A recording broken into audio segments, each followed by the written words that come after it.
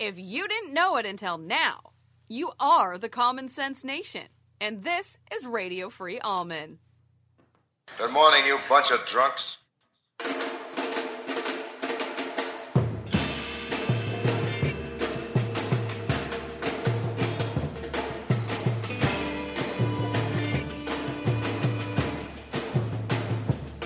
Oh, give me land, lots of land, and the starry skies above. Don't fence me in. Let me ride through the wide open country that I love. Don't fence me in. Let me be by myself in the evening breeze. Listen to the murmur of the cottonwood trees. Send me off forever, but I ask you please. Don't fence me in. Don't fence me in. Just turn me loose, let me straddle my own saddle underneath the western skies. On my cayuse, let me wander over yonder till I see the mountains rise. I want to ride to the ridge where the west commences. Gaze at the moon until I lose my senses. I can't look at hobbles and I can't stand fences.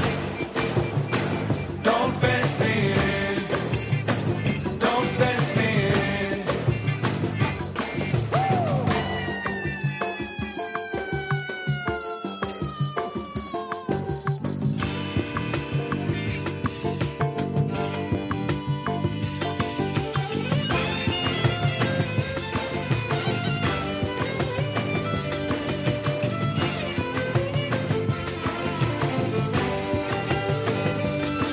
Give me land, lots of land, and the starry skies above. Don't fence me in.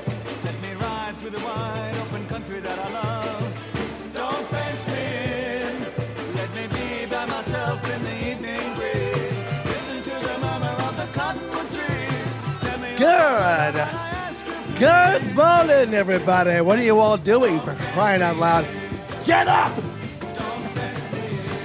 Get up, everybody, please. We're here.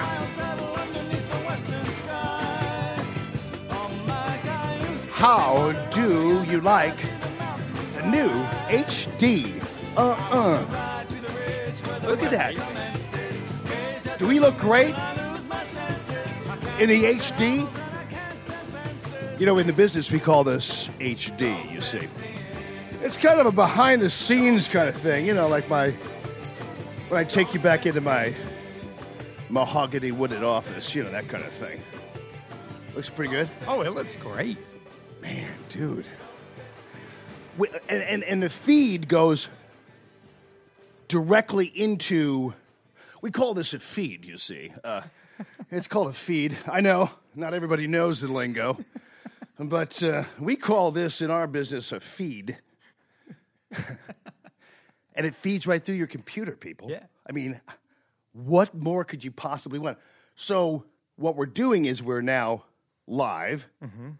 We're on Facebook. Mm-hmm. We call this Facebook. In the business, it's called FB. Yeah. The initials are FB. So when you see FB, that means Facebook. So now you guys are on the in. You're the in crowd. No, but the feed is directly into your computer now. So before last week, you guys were watching the entire production, but you were hearing us kind of like in a room. But now you are hearing us fed into the feed. Yeah. We call it the feed. So just so you guys know. Tell your friends there's a feed over here. Just telling you. I mean, not everybody has access to this kind of stuff. No, they don't. The inside, the scoop. Yeah. Now, those of you who are streaming, of course, are hearing us just fine, and it's all good. But, you know, we notice that there's some people who are, you know, watching us and some people who are just listening to us. That's so right. We're there. And by the way, this entire show, don't listen to everything else we're talking about because really it's just an excuse to talk about that shooting in Brazil and the heroic. So eventually we're going to get around to the heroic off-duty policewoman who came out and just blasted this robber who tried to, you know, this is a great example of what happens when good people have guns. That's just the bottom line.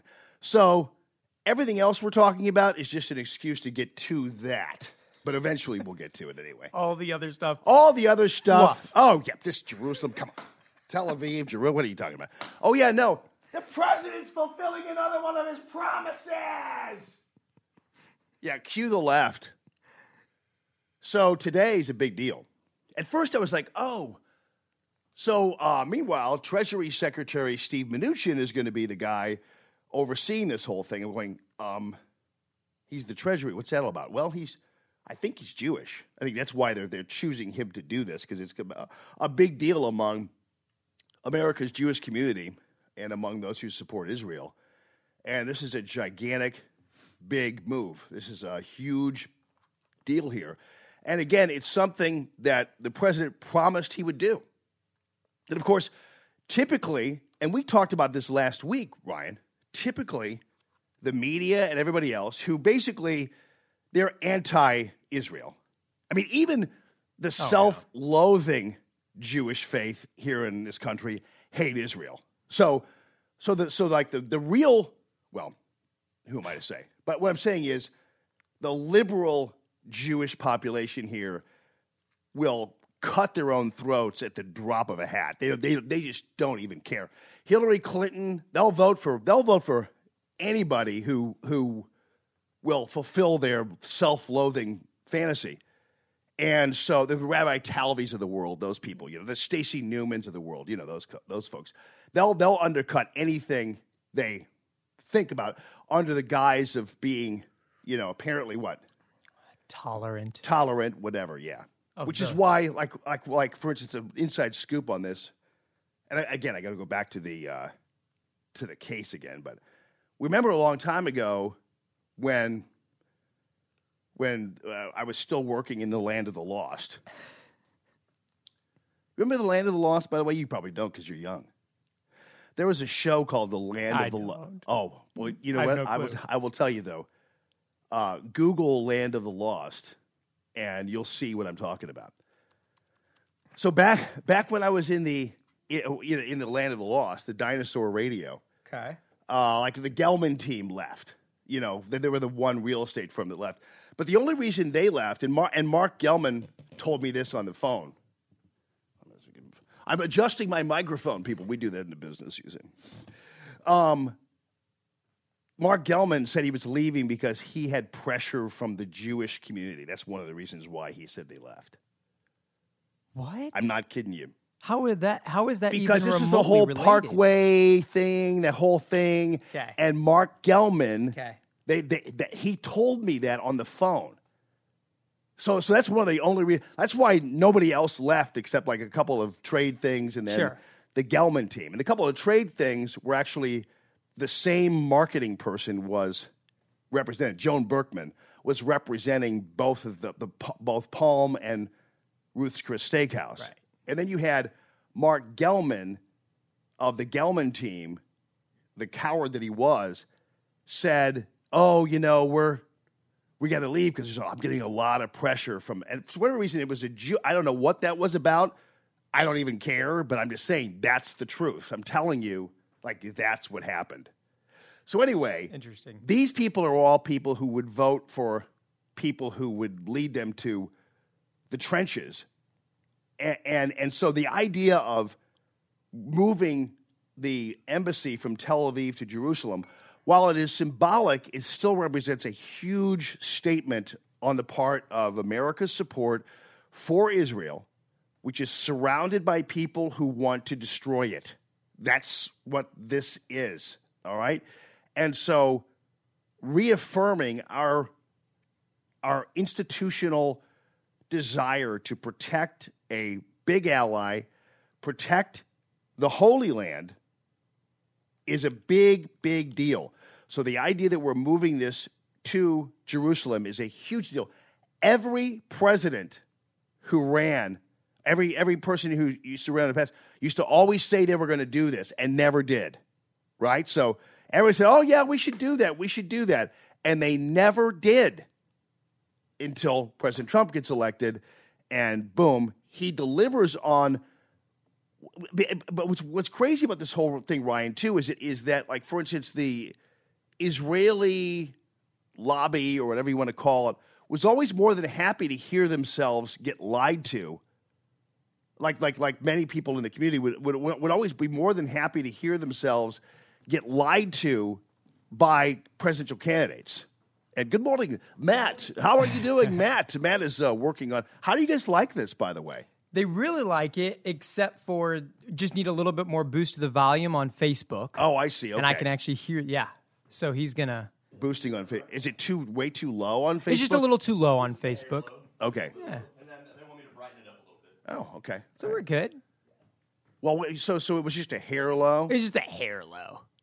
That means it was really low, right? Maybe. Enough that people were complaining about it. They were. They had But to turn it look up? at how fast we can. When you guys turned it up, though, did it automatically, did you hear me still? Or do I have to repeat myself? Oh, Did no, I no, put on no, the no, air? no. You're. No. Oh, let's start again. Forget it. All he really was to talk about is this Brazil shooting. Well, we're going to get anyway. around. This is all just filler right now. I do like the points that you're making on the embassy. And I mean, That makes for a peaceful morning. well, they have spent, specifically Israel, has spent the last 8 years under the Obama administration pretty much. Hey, calm down. Hey, calm down, Yeah, Israel. yeah. Every time Israel was standing up for itself, Defended be themselves. careful. Calm down. Don't be too aggressive. It's like, Yeah, so it's got to feel great for Israel to finally have America as the ally that they have always known America to and should be. Yes. Well, you know what, though? It doesn't feel great for some people, Ryan. It doesn't feel great for ABC News, okay? It doesn't feel People great are at all. bracing to see what the impact of this move is going to be. Jerusalem is a major flashpoint issue, with both sides laying claim to parts or even all of it. So while almost every other country in the world tried to stay on the fence and Pause it for a second. So it's always, when it comes to our globalist media, every other country in the world is how we ought to be operating. So you could tell by the way this guy is juicing up this story. He goes, well, while every other country in the world is doing this, we're doing this. It's like, that's your typical news media that basically these globalists would rather have Angela Merkel be the one that dictates our foreign policy than President Trump. That's how these people think. Unless, of course, it's Hillary Clinton, and then, of course, she's a genius, and we must abide by everything she has to say. But since it's President Trump, it's like, well, every other country in the world has remained neutral. Why are we? Well, because it's America first, and we do what we want to do, not what the Eurotrash and what the globalists want to do. That's how we operate. But this is all confounding to the news media because they're like, well, why aren't we doing what France does? Why aren't we doing? Believe me, let me tell you something.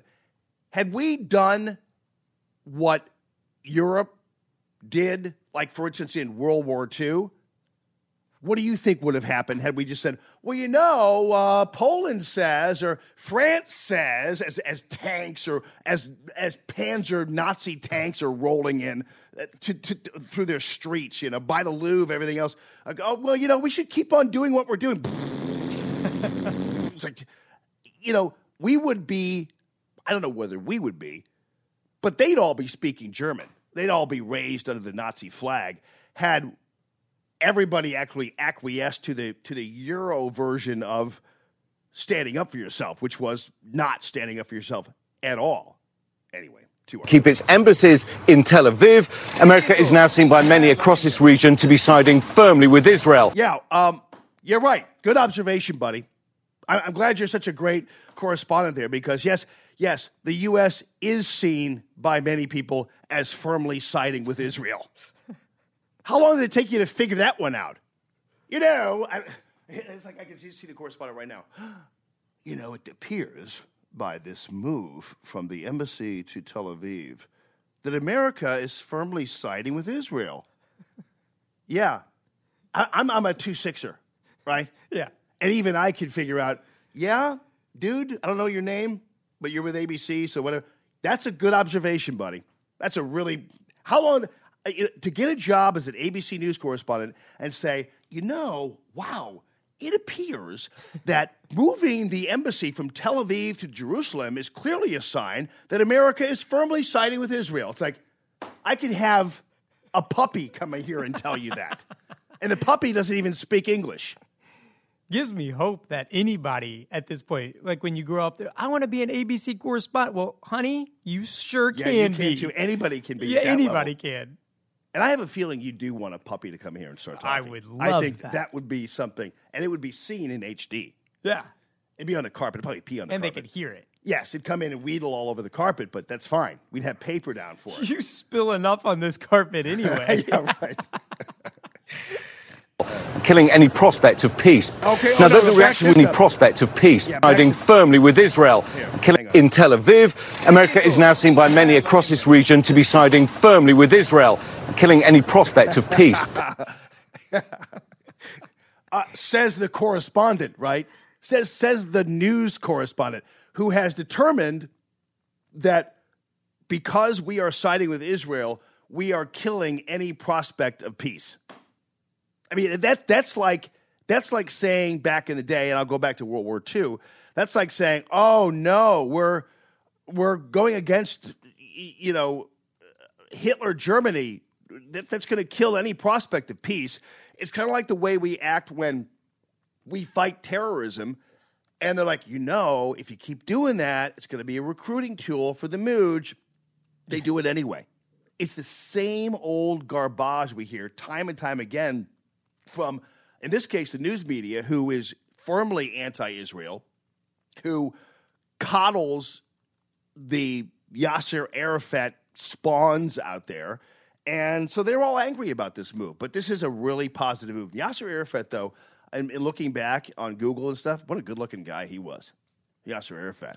Oh, I mean, I don't know how the women just who were able to resist Yasser Arafat.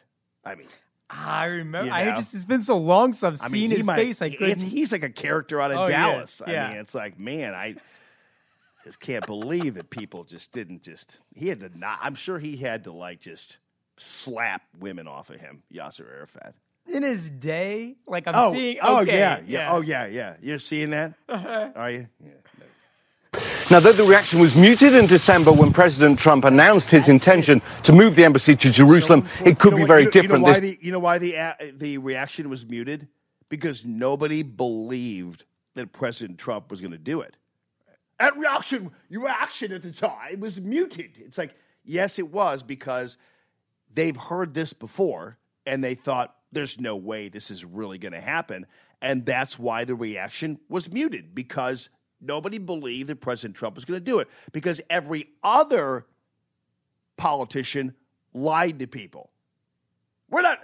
So it wasn't really muted among us, though. Remember when he announced it, because there was obviously the reaction on the part of the anti-Israel lobby, where they were, we didn't really think you were going to do that. Like, we thought, normally we're just more than happy to be lied to by presidential candidates, so just keep lying to us, it will be fine.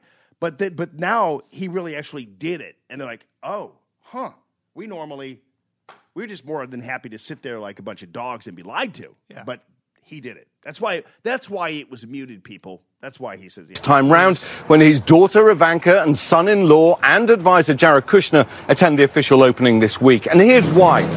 It's 70 years since the creation of the State of Israel. That for Palestinians is what they call the Nakba, catastrophe in Arabic.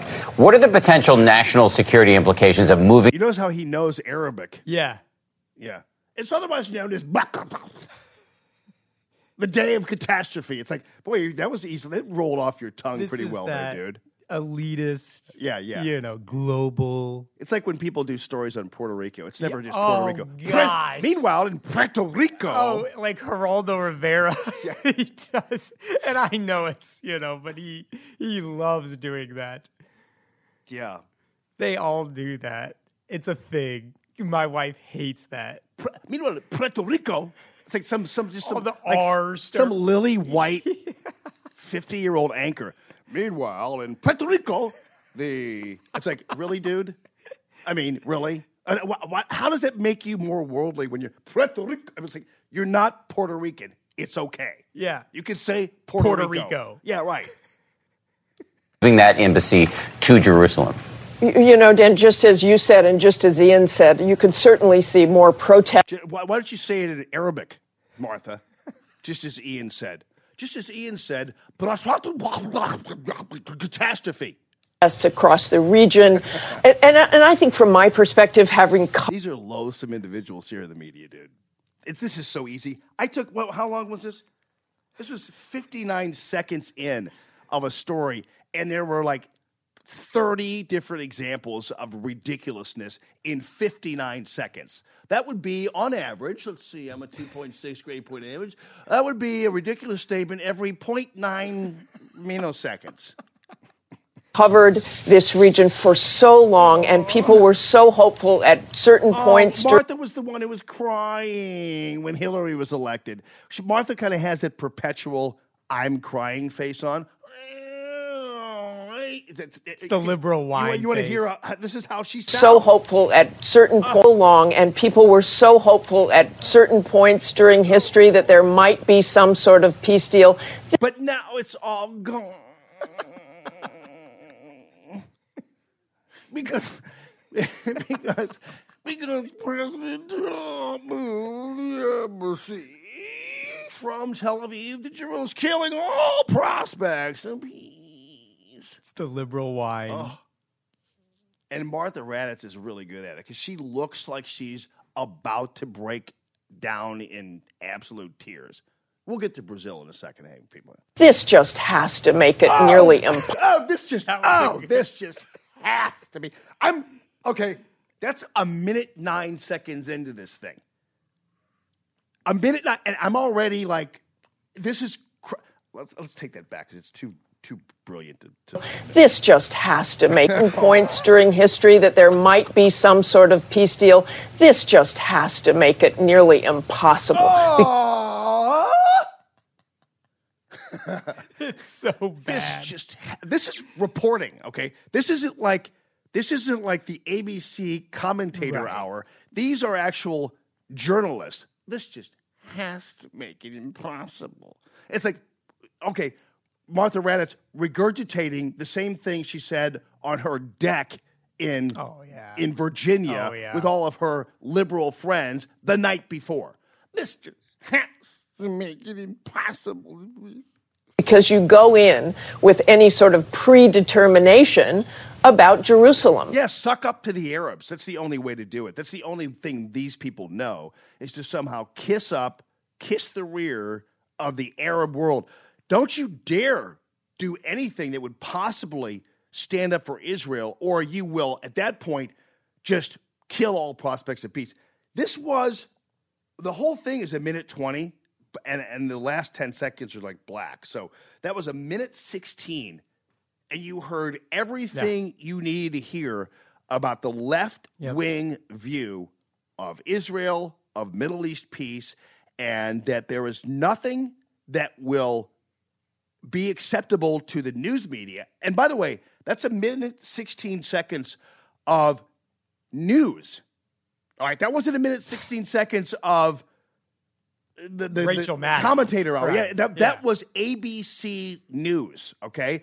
So you heard from a correspondent who, by the way, managed to speak Arabic and call this a catastrophe, as opposed to like saying Arabs think it's a catastrophe. Why do you have to like speak Arabic? This is otherwise known in the Arab world as otherwise called a catastrophe. It's like, just say catastrophe then. Why do you have to speak the Arabic word You're for in catastrophe? America. I mean, come on. So anyway, then it's now to Martha, who just simply regurgitates and repeats what the correspondent said. This is news, people.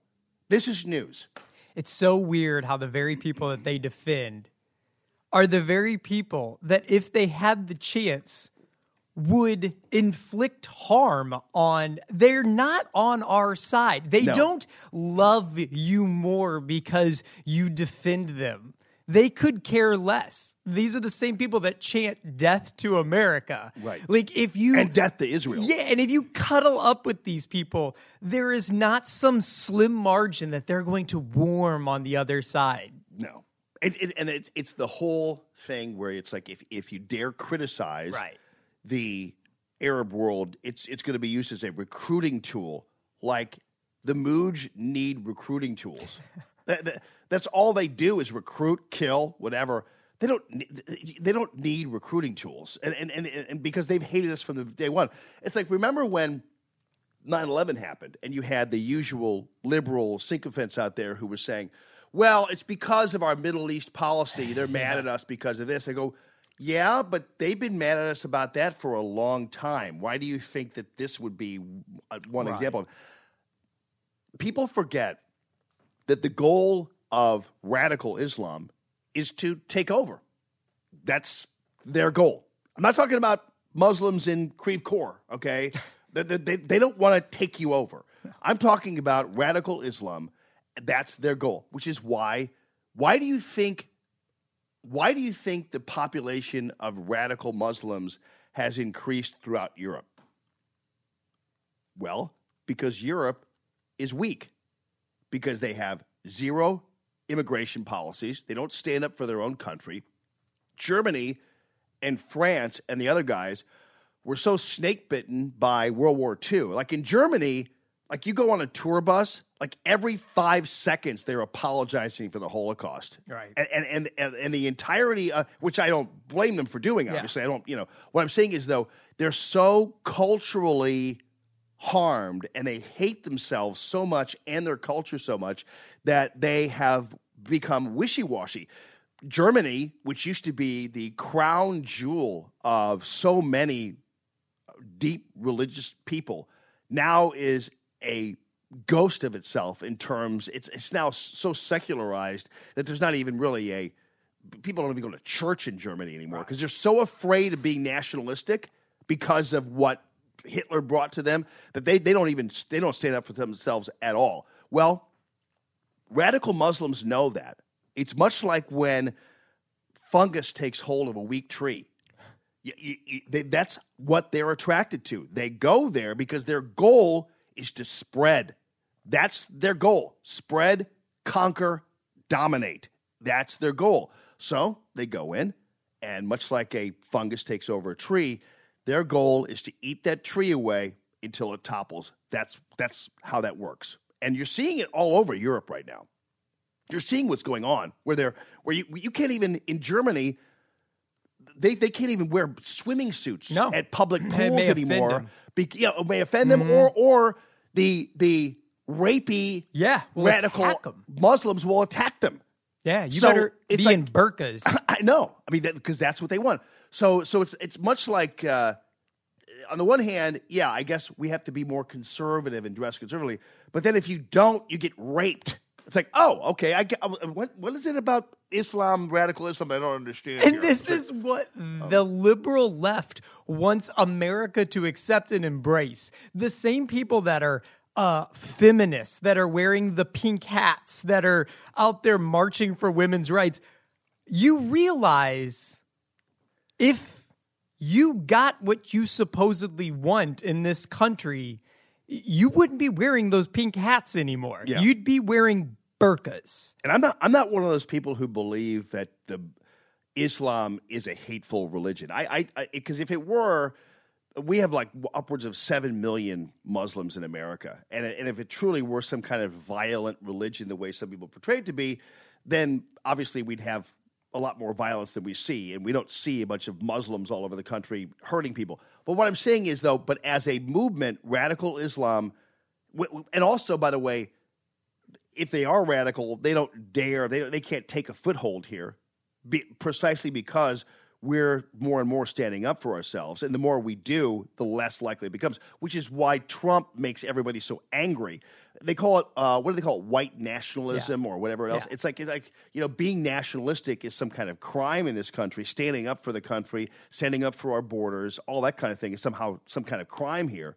And so I'm just saying, though, reflexively, the radical Islam as it is, they weed in, they go where the weak people are, and that's how it works. That's what they do. That's kind of their goal. See, I think it is a violent religion as a whole. I just think you hit the nail on the head. I do. I mean, if you read, now there may be some that don't take it to the violence level. Their book is a violent book. I think it is. I just think it can't take a foothold. And I think that there are probably people who don't, Muslims that don't follow it to the T, and that's the only reason why it's not violent. I view the religion as a violent religion. Yeah, I think some people are like, well, then, yeah, you look at the Old Testament, that's violent too. I get it. But back to the point about the culture itself. The people who are radicalized, the people who are the radical Muslims, they're the ones who want Israel dead. And all it takes is to have weak, self-loathing members of the Jewish faith, like we do have here in the United States, and other people in the news media, to perpetuate this myth that because Israel is standing up for itself, Israel is not interested in peace. This is about peace through strength. Right. Israel absolutely knows that, which is why you have some of the toughest mothers you're going to find anywhere in the world in Israel. I remember people were all bitching about, having to take their shoes off and go through security in the U.S. and the TSA was, they shouldn't have. I know, first of all, flying is a privilege; it's not a right. And you're lucky American Airlines doesn't hire the Israeli army to conduct security, because if they did, you'd be asked, like you go to the airport in Israel. The first thing that will happen to you is there's a person with a gigantic gun that walks up to you and will say, "Where are you going?" And you'll tell them where you're going. What's in your bag? And you'll show them what's in your bag, and then they'll say, "Thank you." And then 5 minutes later, there'll be another one that'll come up to you and go, "Hi, where are you going?" And like, I just was asked that. "Where are you going?" You'll answer, "What's in your bag?" I just showed what's in your bag. That's how it works at the airport in Israel, okay, in Tel Aviv. They're not scared to offend you. They don't take crap from anybody. And most of these guys, which is why in Israel, the guys who are for instance, who have been elected, like Benjamin Netanyahu, these guys, you go back in their history, Shimon Peres, these guys were ball breakers in the Israeli military. In Israel, they elect people who have hugely rich military records. They're not afraid of that at all. Yeah. I mean, and you go back in time to these guys, and most of these guys are like these tough as nails members of the Israeli military. I think that's pretty common across the globe. I mean, even looking at somebody like Putin, who is KGB, I mean, the world is not scared to vote in militaristic leaders. Well, we in the past weren't really either. No. I mean, with Eisenhower, that's a new everything thing, else. though, that we are. We like it a little softer now. Yeah. Well, no, we don't, because Trump isn't like that at all. Correct. Right? I mean, we've turned the corner. Right. Because we don't have an Obama now to wag his finger. Nah, you calm down, Israel. You can't be don't be so tough. Community leaders. You didn't build that. Somebody else made that happen. Yeah, we don't have that anymore, which is freaking great. I love this world we're living in. I do too. It's really nice. So anyway, that's the story today. And you'll hear, and tonight, everybody's going to whine about Israel. Dan, just as you said, and just as Ian said, you could certainly see more protests across the region. And I think from my perspective... And here again, another example of where they see protests, and therefore that's a reason to be concerned. It's like, so if I go out and protest, which apparently actually that's true here in St. Louis, apparently, if you scream and whine loud enough, the weaker people will just, you say jump and they say how high. But that's how these people are all operating. Having covered this region for so long. Aww, you've covered the region for so long. I've covered this region for so long. You just can't imagine how this... And people were so hopeful at certain points during history that there might be some sort of peace deal. This just has to make it nearly impossible because you... And you should see her face. It's like this is Martha Raddatz, the one who, I'm telling you, on election night, she was peeing her pants. She was so sad. Oh, no. It's like everybody in the media was like, oh, no. They couldn't hide it. That was my favorite. That was my favorite part of election night. Absolutely. Was watching the news media look like they had just seen a ghost. For me, it was Chris Matthews. When I saw little Chris Matthews' face, I mean, it was like somebody punched him in the stomach. That feeling that was going up his leg was not the same feeling he once had. Yeah, it was the thing going up your leg was a gigantic wolf spider that bites your, what's off. Yeah, but that's what my favorite part of that whole election night was. Same. Everybody just like in a state of Oh, full-blown panic.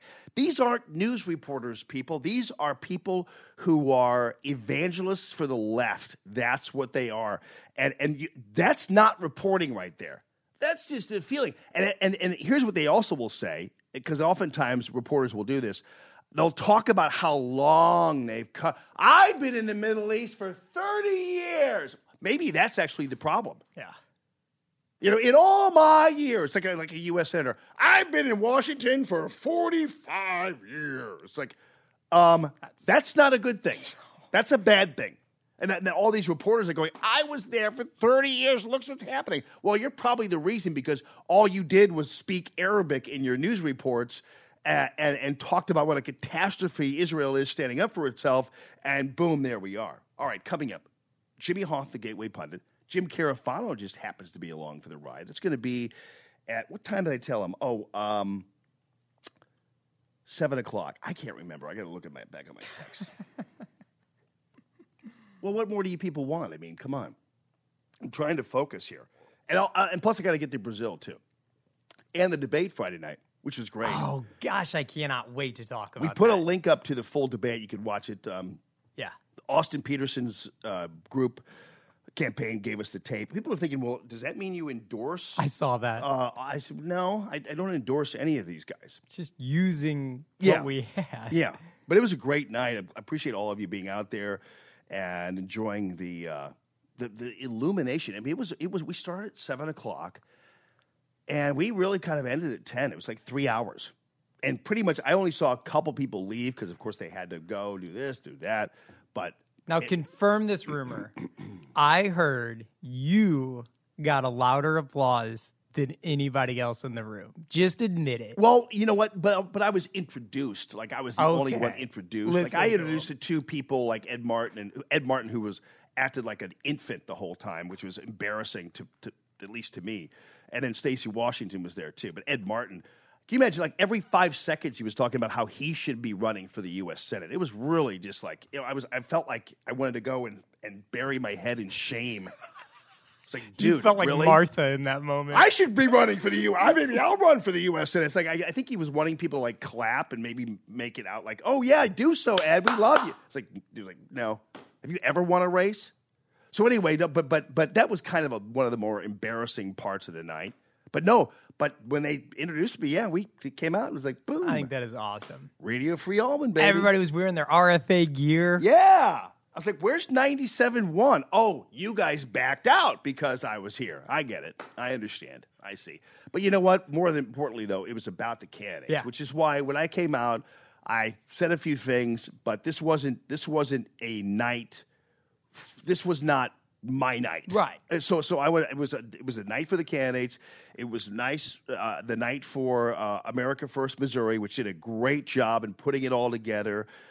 Ben Murphy, Annette Reed, Diane Neff, and Renee Artman. They did a great job, and the rest of the volunteers there did a great job in setting it up. It was just a great event, and there were upwards of 400 people there. I mean, and that was a Friday night. That's an amazing crowd. That is a Friday night, buddy, and in Fenton, and it was just great. They did a really fantastic job. And, I think that what we saw and what a lot of people did observe was a real, fairly distinctive group of individuals running for the U.S. Senate. Every single one of them had a specific personality that ultimately became clear throughout the evening. So you had Christy Nichols and you had Peter Pfeiffer, who I called Ben for some reason. I'm not kidding you. I called him Ben the whole time. I even called him Ben to his face, and he didn't correct me.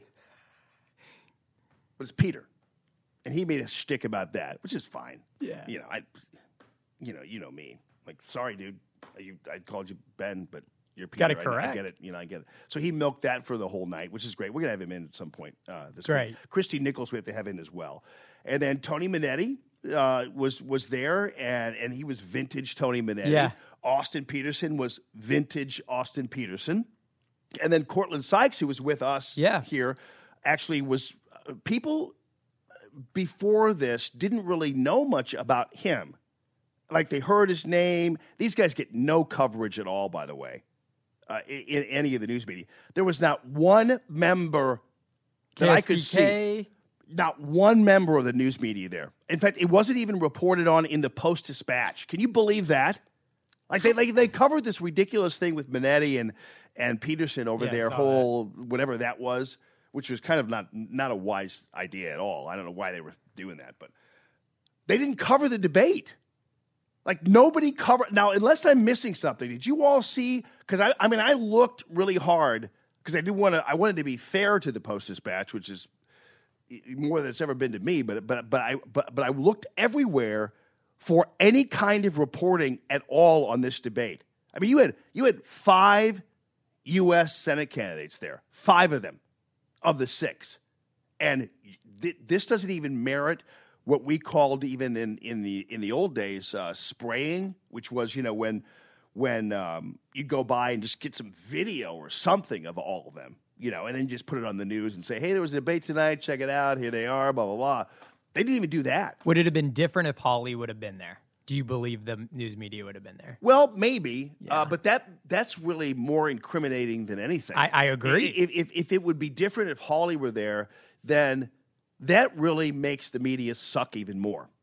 Pardon my language, but that's really what that is even worse, because certainly the Post-Dispatch you would think would want to be there at a 5-way debate with 5 Republican U.S. senators, one of whom has a pretty good chance, somebody there has a pretty good chance of defeating their candidate, Claire McCaskill. The Post-Dispatch candidate, Claire McCaskill, is vulnerable. And so you'd think that at the very least they'd be interested in some way, shape, or form in covering this debate. But not one, maybe I'm mistaken. If anything on Facebook, if you've seen any other coverage of this somewhere, or if you're streaming whatever and you can have a way to message us, let me know. But I didn't see 1 ounce of coverage of this thing, which is truly a shame. But it was great. It was great, and thank you all for your great support that night. It was kind of nice to kind of walk out there and say, "Hey, Radio Free Allman is back." So we're really happy for that. So Ryan, what do you say? Without further ado, let's go ahead and play, ladies and gentlemen, our national anthem. By the dawn's early light, but so proudly we hailed at the twilight's last gleaming, whose broad stripes and bright stars through the perilous fight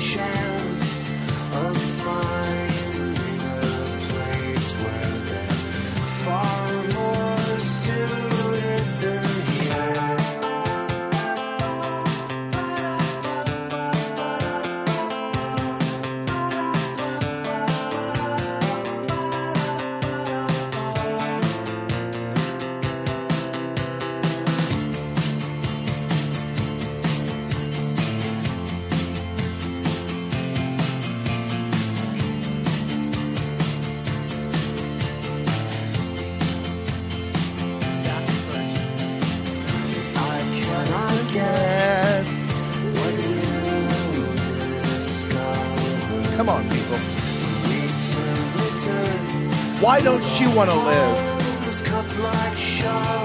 Where's Soul Meets Body? What's wrong with you? Soul Meets Body right here. Radio Free Allman. That's right. Good morning this morning, everybody. Good morning. Yeah. So people want to chime in, do they? Well, let's let them. Okay. We will give you the number that you can call into the show. You can actually call in to the show. And how are people liking the brand new video stream? And by the way, so you guys are plugged in now to the audio. So you're not hearing us like kind of like on a room. Yeah. Pretty cool. Yeah. It looks good too. And by the way, eventually you have one camera here, right? You're gonna have what, 4? 4. So we're just testing it today, but we're eventually gonna have cameras all over the place. You will be able to see your gorgeous face, Jamie. Oh, Ryan, but people will be able to see your gorgeous face from that camera over there. So it'll be gorgeous everywhere, people. Come on. Yeah, no, it'll be great. And so we're gonna it's gonna be like a TV show, basically. Yes. We call that switching. Switching cameras. Switching. Feed, switch. FB, Facebook. You're learning the lingo, I know. You guys are in. You get an in crowd now. By the way, RFA, that stands for Radio Free Allman, people. Oh, and people were buying, they loving the hats and the you know what people really like? Apparently the women love the tees. The tanks or the tanks, tees? the tanks. The tanks are sweet. Yeah. Why does my wife not have an RFA tank?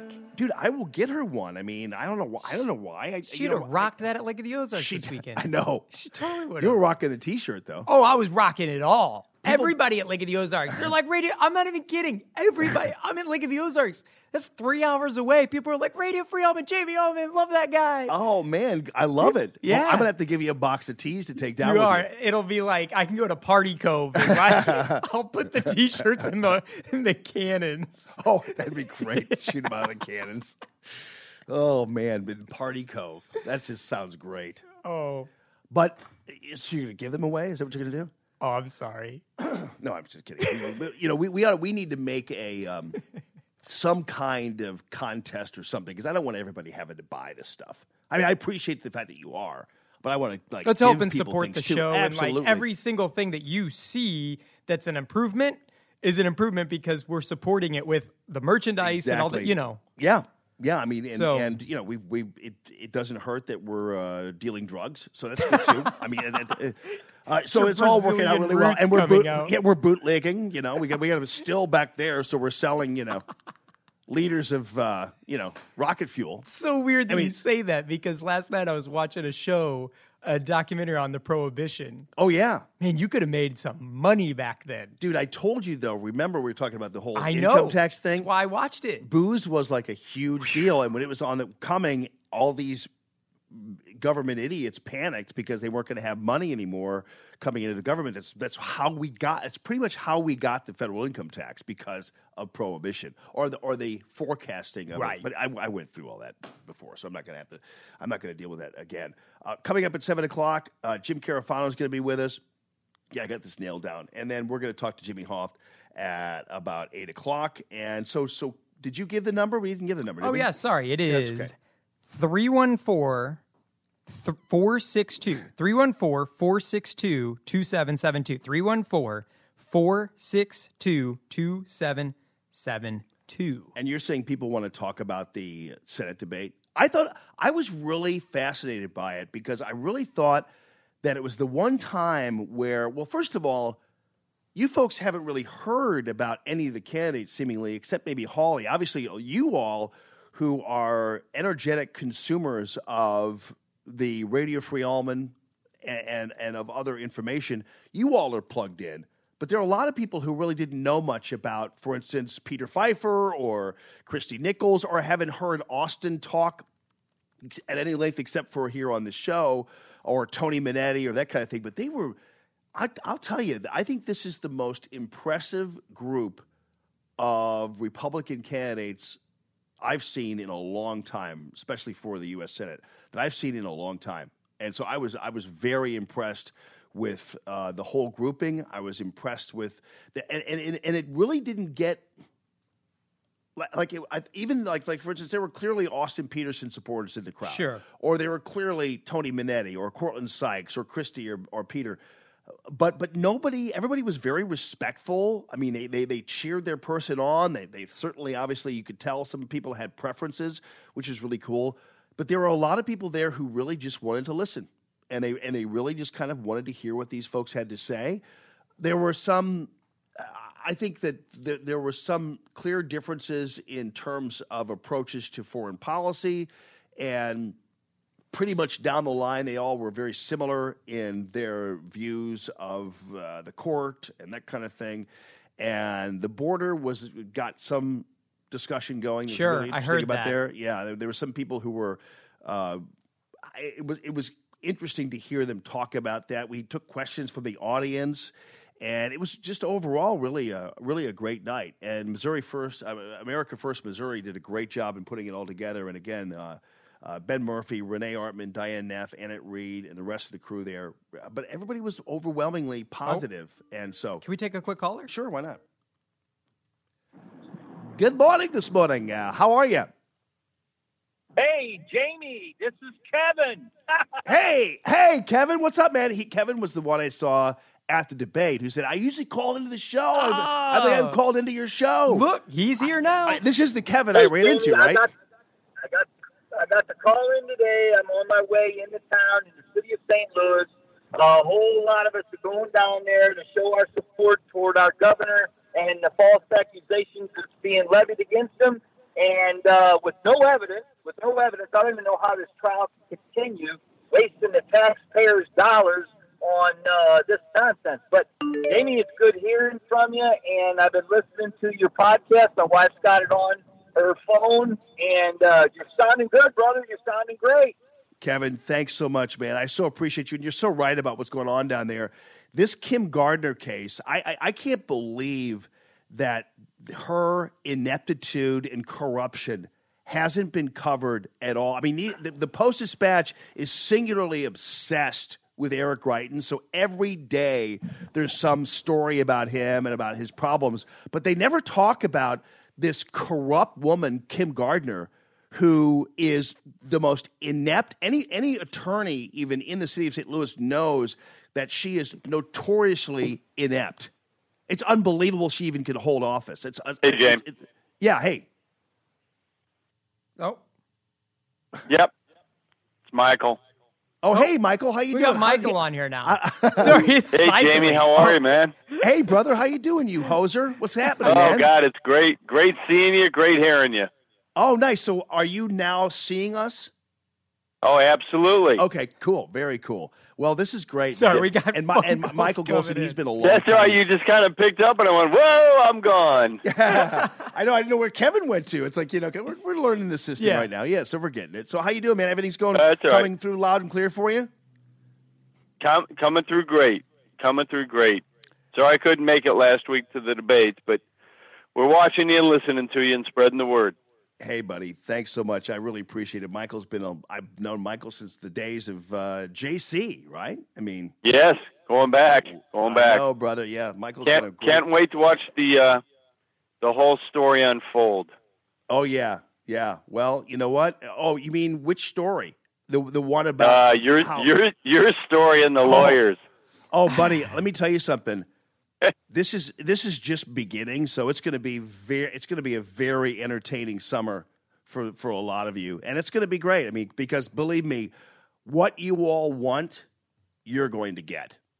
I'm just telling you. So, and then at the same time, Radio Free Allman is going to be tooling along and going well and everything else. But for your entertainment purposes, you'll enjoy what's going to be happening on the Already court enjoying side. it.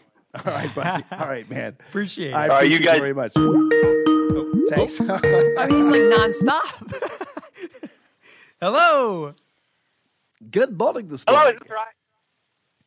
Who's Good this? morning this morning. Good morning this morning. This is Who Brandon. is this? Oh, hey, Brandon. What's up, brother?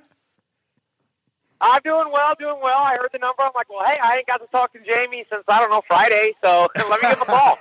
Yeah, Brandon was out there videotaping the thing, too. You were out there videotaping, too, right? Are you the one, are you where we got the Austin feed from? Yes. Okay, good. Yeah, because that's up on Facebook right now, and we put, I guess that's Brandon's video, really, that you're seeing there up on Facebook, because we just put the link to it. And you did the whole 9 yards. So we had the entire link up there. And Brandon, buddy, thanks so much, man. Brandon's a young guy and really a fun guy and has been really immersed in common sense and the Allman in the Morning Show. When it was the Allman in the Morning Show back in the Dinosaur Land, Line of the Lost. And now it's Radio Free Allman, and he's just made the transfer. Right, Brandon? Yep. Well, I just wanted to call today and say you did a great job on Friday. And the candidates, it was a great forum. And I never really got a chance to thank you because you're the one who got me in touch with Austin Peterson back about 6 months ago or so. And now he's a friend, and, I help him any chance I get, big supporter of his, and never really got a chance to thank you for that. Well, you're welcome, buddy. Austin has had, and again, when I put the video up there, people said, thank you for endorsing Austin Peterson. I'm not endorsing anybody, but I am more than happy to promote individuals who are promoting themselves. And I thought early on, Austin's campaign did a great job. He's got some great grassroots people working for him and a great organization. Tony has a really good one, too, Tony Minetti. He does. Cortland has his core there, and he was with us the other day.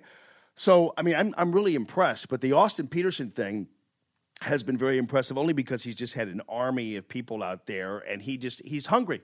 And you have to admire people who want the job. And I think Tony and Austin are both pretty interesting, dynamic characters in their own right. And Cortland actually made a pretty good play there, too. But, Brandon, thanks so much, man. You're the best. And thanks a long time ago coming out. Brandon, you're a motorcyclist, too, aren't you, buddy? Oh, yeah, absolutely. Just busted it out over the weekend to take it for a ride. There you go, brother. All right. Thank you. Well, Brandon, thanks a ton, man. Yeah, I mean, so there's been so I don't want people to think I'm taking one side or the other as it relates to candidates. But if you're excited, I'm excited. That's just how I am. I love talking to Austin Peterson, or I love talking to his people. I love talking to Tony Minetti, who just has this passion. Tony Minetti is interesting because that's what was so funny about the other night, because everybody had very distinct personalities. Definitely. And Tony's like this, this emotional, just really effusive Italian guy. He's like, he's like out there, and he's like just, and he's a fighter pilot, and and a veteran, and he's just like he's almost like out of a movie. He is. He's like the guy that when you get ready that, you're going to get the family together. Yeah. Everyone's kind of excited because you never really, you're just excited. Tony's going to be there. Hey, what's up, everybody? Hey. And then Austin Peterson is great because he's like he's very serious about what he's doing. And he's smart, and he's got a lot of personality himself. And so I thought that was really cool because Austin has, I think he and Tony, in another world, they seem to be a little more, on each other because they're the two front runners, obviously. But they're both distinctive personalities. But Austin has his own little niche there, and he's like serious as a heart attack, but he also is very assertive in what he's doing. Has a sense of humor like Tony does. Cortland Sykes kind of came out of nowhere, and not for it by his fault. You have to realize that a lot of these people, you don't know them unless people pay attention to them. And again, not one member of the news media was there.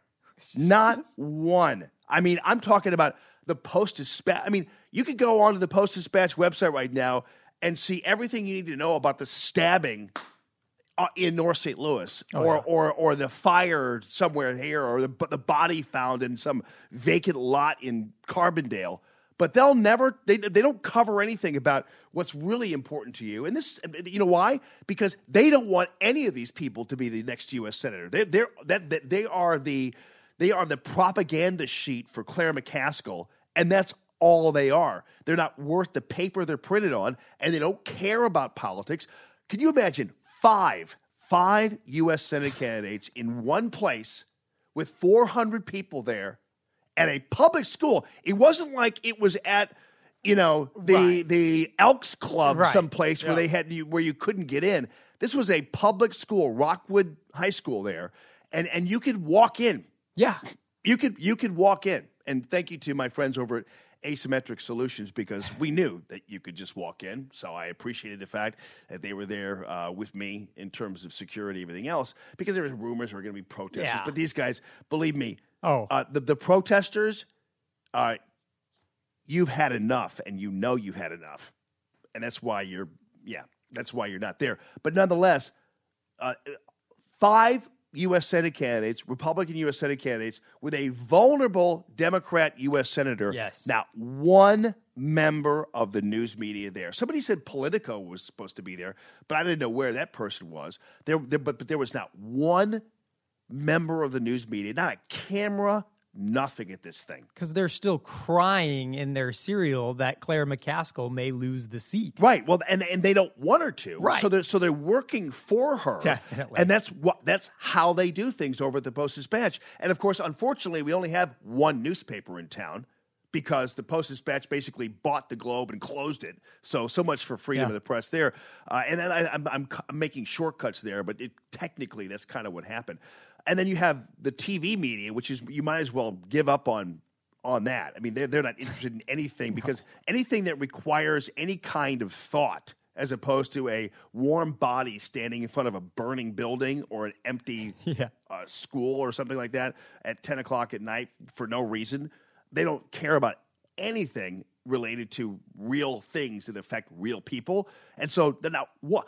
And by the way, so we have, let's see, we have Channel 5, Channel 2, Channel 4. I think Channel 11 still does things. So we have 4 different television stations.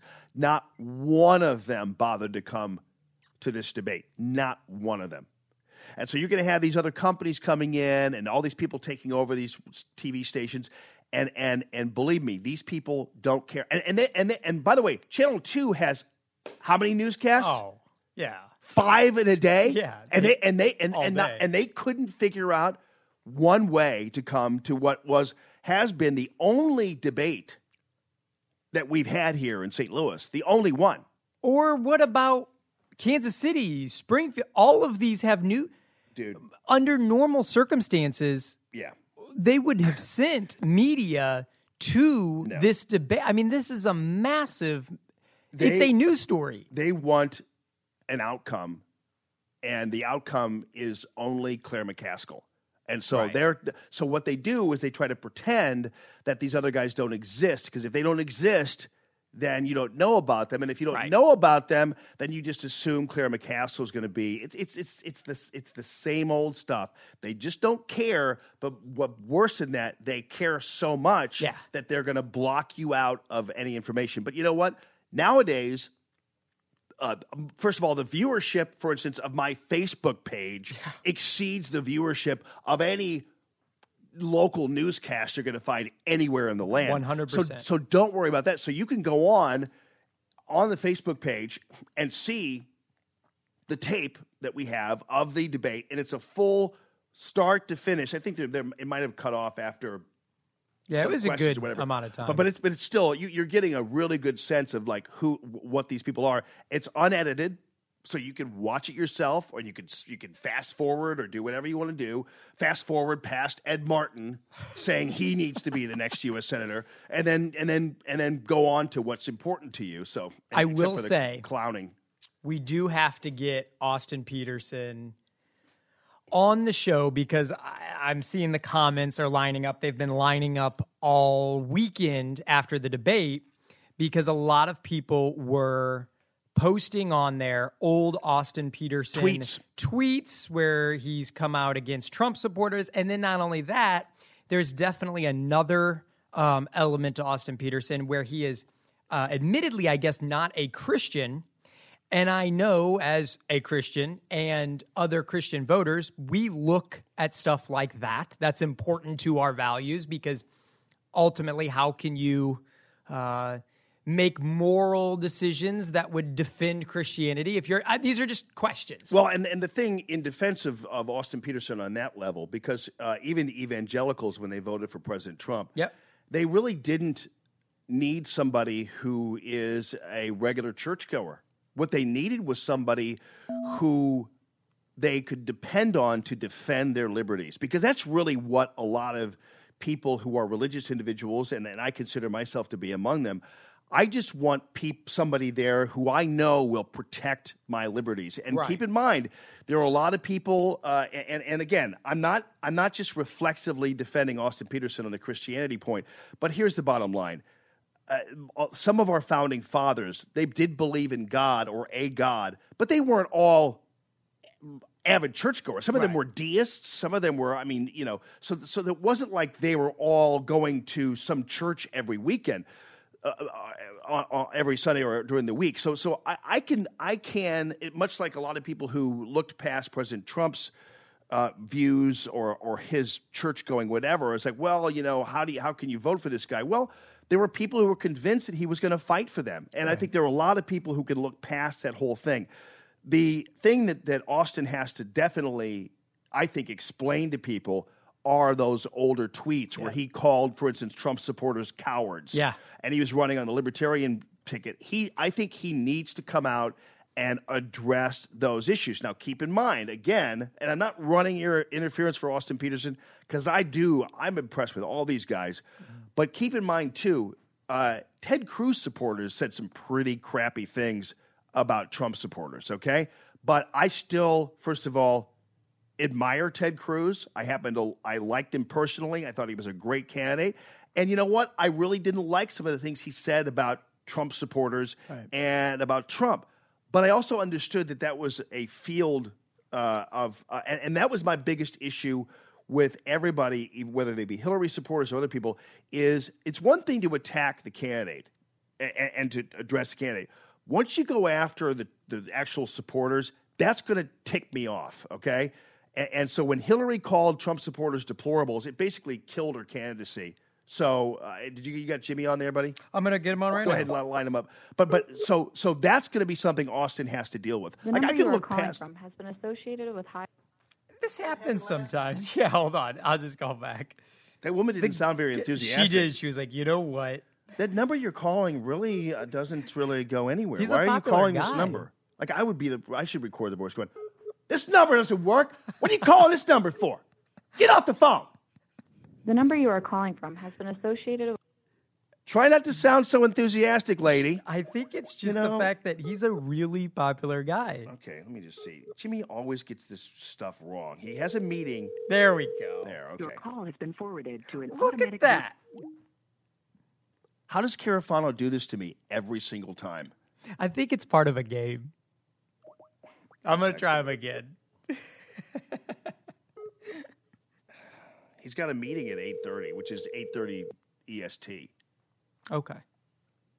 And so I'm calling him at 8 to give him a chance to get to the meeting at 8:30.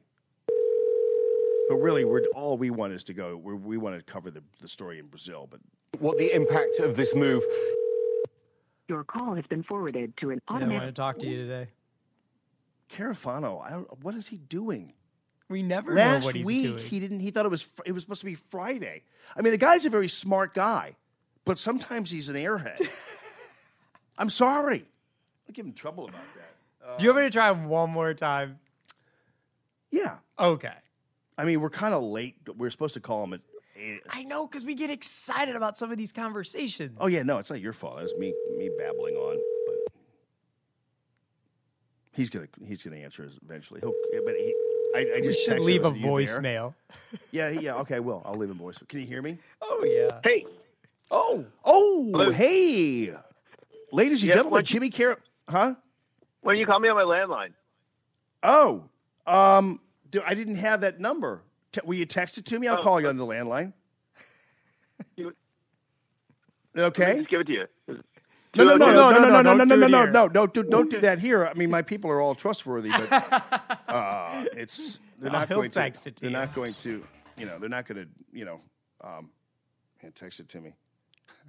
He just puts It's it just out like a there. disaster. He just has everybody. Well, and you know what? Our people No. wouldn't bother him. But you know what would happen. Somebody'd get on, get his number. A guy would have to change his number. Be terrible. All right, here we go. It's 202. Oh, people. Why do we have so much fun on this? He's gonna love the intro because I've got actually the intro music. Okay. But I can't play the sound that used to be his intro because it has the whole Almond in the Morning from the Land of the Lost thing. Did you ever Google Land of the Lost, by the way? I did. That was so pretty much. And there you go. Hey, check this out, just buddy. like that. I want to play you something. Okay.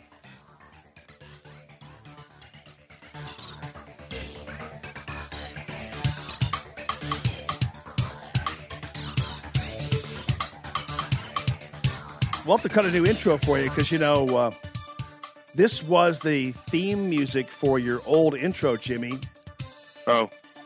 A band called Grigori 3. They're a pretty good band, by the way. But you had like a little sounder there, and you mentioned Almond in the Morning, and you really couldn't. I can't do that because that's not the show anymore. So you know that. So what's the How plan? you doing, buddy?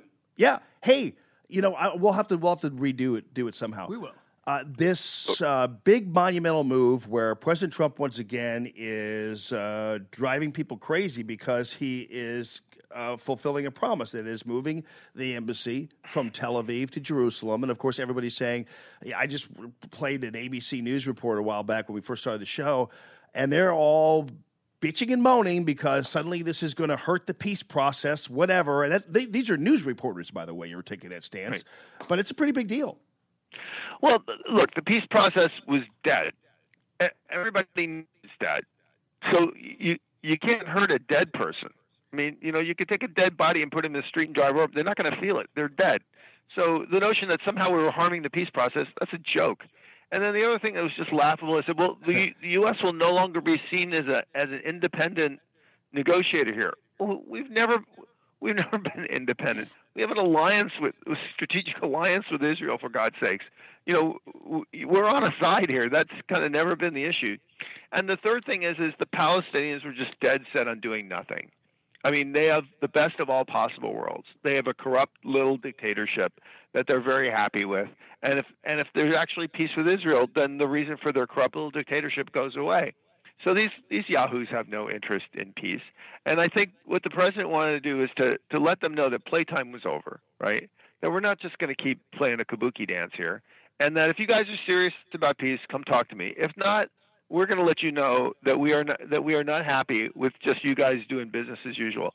So cutting the aid, moving the embassy, that was the president's subtle little message to them that you just can't, run out the clock forever. Yeah, I mean, and that is the thing too. It's weird because up until now, the Israeli supporters or the people here in the United States were more than happy to be lied to because it was weird because when President Trump announced that this was actually going to be happening, everybody was like, no, normally we just tell people we're going to do that. We don't really actually we don't do actually do that, right? I mean, and that was the craziest thing about it. No, I mean, this is, I think, kind of emblematic of foreign policy, which is, Einstein once said that insanity was beating your head on a wall and expecting a different outcome. And I think that's the president's attitude towards foreign policy. If you keep doing the same things over and over again, whether it's dealing with China or North Korea or Iran or the Palestinians, and you're not getting anywhere, maybe you shouldn't just keep doing the same thing. I mean, that's kind of the whole point to Trump's foreign policy. Well, and as it relates to North Korea, which you just mentioned, and of course Kim Jong-un saying now they're going to blow up their existing nukes or get rid of their existing nukes. Do you, A, believe that? And B, I got a message from somebody over the weekend saying, and who's a liberal, saying if this happens, if President Trump and his team get this out of these negotiations, he definitely needs the Nobel Peace Prize. Not that he really necessarily might want it, but nonetheless, it's a pretty big deal. Right. I imagine if he got a Nobel Peace Prize, he'd probably lend it to the Obama Presidential Library, right? Yeah. So if you asked me a month ago, I would have said No, it's just the North Koreans being the North Koreans. I would probably bet 50-50 that that's still just the North Koreans playing rope-a-dope. On the other hand, our guys talk to the North Koreans. They meet with non-governmental organizations, and they do say that this guy's different, that he is not bound in the way his parents and grandparent was, that he wants to break out of isolation. And so I suppose it's remotely possible that he would come and put a big deal on the table. But here's what I will say. This administration, they know how the North Koreans play the game. You promise, you do a little something, you get a big concession, and then you just go back to being North Korea. They know that. They're not stupid. They're not going to put up for that. So if it is Kim coming to the table and just doing same old, I imagine they'll just walk. On the other hand, if he does want to do something big, Trump will cut a deal, but the North Koreans are going to have to deliver, before they get, and that's just a fact. But what we have actually seen here is they're not big. I mean, obviously, if you're the family of a hostage or the hostage release is a big, huge thing. But they released the hostages, and they're closing down this nuclear facility, and we can debate whether it's operational or not, or actually whether they need it anymore since they've already done the testing they need to do. But they have, in a sense, kind of given at least a couple of things for nothing at the front end, which may just show that they're really smart about negotiating Americans. That when you give an American something for nothing, Americans are appreciative and they feel like they need to do some, reciprocate on that. When you give a Russian something for nothing, they just think that you're an idiot. Right. So we'll see. Well, what's interesting, Jim, too, is when you mentioned that this might be a game of rope-a-dope. The reality is it might be, and I've seen, editorial cartoons for right. People still look at editorial cartoons for some reason. But anyway, Trump being Charlie Brown and Kim Jong-un being Lucy holding the football. Right. And all that. And all that might be true, but the reality is we've never heard a North Korean dictator talk like that, even if they are kidding around or not being genuine. We still have not heard anybody really actually talk like that. Well, look, first of all, one, we know they play Lucy with the football. So, they're not stupid. They get that. The other thing is, if you look at our strategy, which is maximum pressure, nuclear deterrence, missile defense, conventional deterrence with our allies in Japan and South Korea, and sanctioning. As long as we keep that in place, it doesn't matter what the North Koreans do, right? So as long as we stick with maximum pressure until North Korea is no longer a nuclear threat, it doesn't matter if they play ball or not. They still can't really threaten us. So we do kind of hold all the cards here. We just need to play them smart. So, Jimmy, when it came to Iran and when it came to the tearing up of the Iran nuke deal, there was a certain trading of missiles there for a while, maybe for a day. What was that all about? Because I thought it was like, okay, this is just kind of symbolic, because it really seemed to be, because it just happened very quickly and then went away. Well, it had nothing to do with the Iran deal. As a matter of fact, that was among the most fatuous reporting. Is like, Trump tore up the Iran deal, and the war started between Iran and Israel. I mean, that was like laughably stupid. I mean, the reality is the Israelis have been warning the Iranians for months, because the Iranians have been encroaching in Syria, and the Israelis find that really threatening. And the Israelis have been warning for months that they were going to push back. And then they did. And actually, if you look at what the Iranian response was, it was pretty lame. I mean, they fired some rockets at some empty ground. And the interesting thing was the Russians just kind of stood there and watched the Iranians get pounded and said, hey, it's your problem, not mine. Jimmy, I have a question to ask you about. Did Ben McGuire ever get back to us about this flag? Because we have an American flag. We've been looking all over for an American flag for the studio here, which is, by the way, beautiful. Now we're in HD, so your voice right now is being seen in HD. Can you believe that on Facebook? My voice is being seen in HD. Oh, yeah, they can see you. How impressive is that? I know. I mean, it's a pretty amazing technology. I know enough about technology to know that that was just a nothing burger. But okay. I know it was, but what else is new, right? So we got this American flag from Ben. I'm going to hold it up for a second here. And it was a folded American flag, beautiful cloth American flag. But it was folded much in the way, for instance, like people will recognize when I was doing Facebook Lives, for instance, from my piano room. Yesterday marked the 21st anniversary of the death of my father, who was a Navy veteran. And I happened to be one of the lucky ones, youngest of six. But so of six kids, I'm privileged to have the flag that covered his casket that was then folded and presented to the family.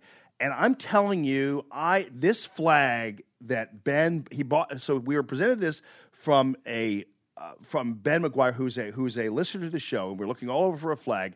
He buys this folded flag at a garage sale, he says, and I'm telling you, I'm convinced that this is a similarly. This flag has to have come from a military funeral of some sort. I want to ask you, because you're a veteran and you know a lot about the military, a lot about this kind of stuff. The cloth flag, generally, it's not something that in this fashion is folded if it's not something that has been presented or is part of some ceremony or something. Correct or not correct? I mean, there is a proper way to ceremonial fold a flag, but it's the same. It's the same for everything, right? Or it's the same for military funerals as for any other time you fold a flag. Like when they bring the flag down at night, when they in a ceremony, they fold it up exactly the same way. So there's only one way to fold a flag, right? So the way you can tell if it might be from a military funeral is when we did military funeral services, when we did the salute with the guns, with the rifles, you would put some of the cartridges from the rifle under the tuck in the flag. So if there's a cartridge in there, that might tell you it's from a funeral. Wow, I'm gonna check it, but I'm not gonna be. Wow. Well, there's nothing in here, but I who knows? Okay, well that's what we did. I mean, when we did funerals, that's what they always told us to do. So wow, but that's the only way we do it.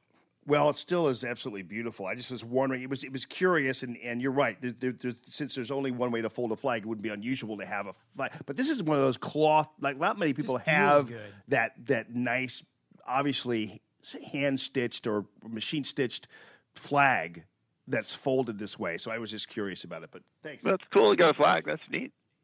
Yeah, we had to have one for the studio, and we like the fact that it's folded in this fashion. We don't have it like kind of flowing or anything, but it's still there. So, what's your meeting about? You have a meeting in 6 minutes. Yeah, I hope you know that. Oh. Well, actually, I was supposed to go over to the White House this morning because they're having a ceremony at the White House where you could watch live the unveiling of the embassy. Oh, wow. Oh, that is awesome. So they had all the high mucky mucks and stuff are going over to the White House, and they're having a big, I'm sure it's in HD, a big screen you can watch this. But it was between doing that and being on with Allman. I mean, come on. You do the math. What's more important? Really? So you sacrificed that? Or no, you're really going over there like right after this, aren't you? No. Are you? That's true. It's true. Anyway, I do have a meeting I got to go to. But okay. But again. So we're going to do this every Monday now? Is that the deal? Yeah. Every Monday at 8 o'clock. 8 o'clock Eastern time, yes. So it'd be 7 o'clock Central time. We will start the week with Allman at 8 o'clock on Monday. Right. Just remember to call the office. Okay, we have that. I'll remember that. We have the number now. Yes, so you always come through loud and clear. But man, we love having you on, and we'll get that new intro for you put together. And 7 o'clock Mondays. Right. Jim Carafano, heritage.org. All right, brother. Thanks a ton, man. All right, good talking to you. See you. Good talking to you too. He's awesome, man. Isn't he? Love Jim. He just tells it like it is. Take a little break here. Be back. Phone calls. Take those. Also going to talk about this situation in Brazil. It's like going across the globe. It's what happens when good people have guns. We'll talk about that. And John McCain and a general. This guy's removed from Fox News for a statement he makes. We're going to do that, and also take your phone calls if you were at the debate, your thoughts on that. Fantastic. This is Radio Free Allman, and happy Monday. We're in HD, crystal clear, and our app is coming soon. Come on, people. What more do you want? And it's free. Fantastic.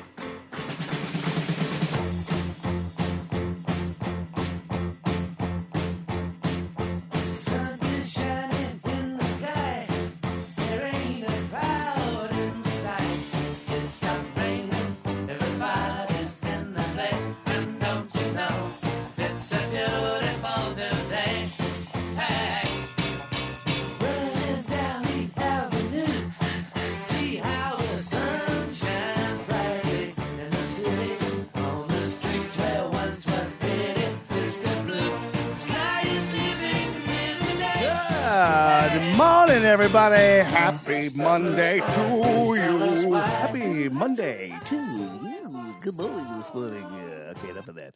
Hi, everybody. Good morning. This is Radio Free Allman. What are you people doing out there? Watching us in HD, are you? How does that sound? How does that look? How do we look? Well, you look great. Oh, no, you look great. Hey, you know what? You got to tune. I don't know what got into me, but once we were in HD, so when we hit the show right off the bat, when we first started the show, I was like a dancer.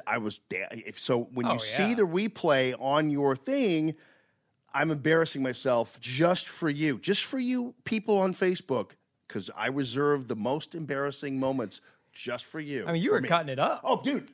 Yes, I was. Studio is yours. And you could probably hear it on the stream. That's how unbelievable it was. By the way, so we are 6 days away from, or 5 even, from the actual app, right? We are days away from a couple big things. Days away from the app. We will definitely be announcing that, because that's going to make it awesome as well. So in case you can't watch it on Facebook or you don't want to listen to the web app, that app, you got to download the app.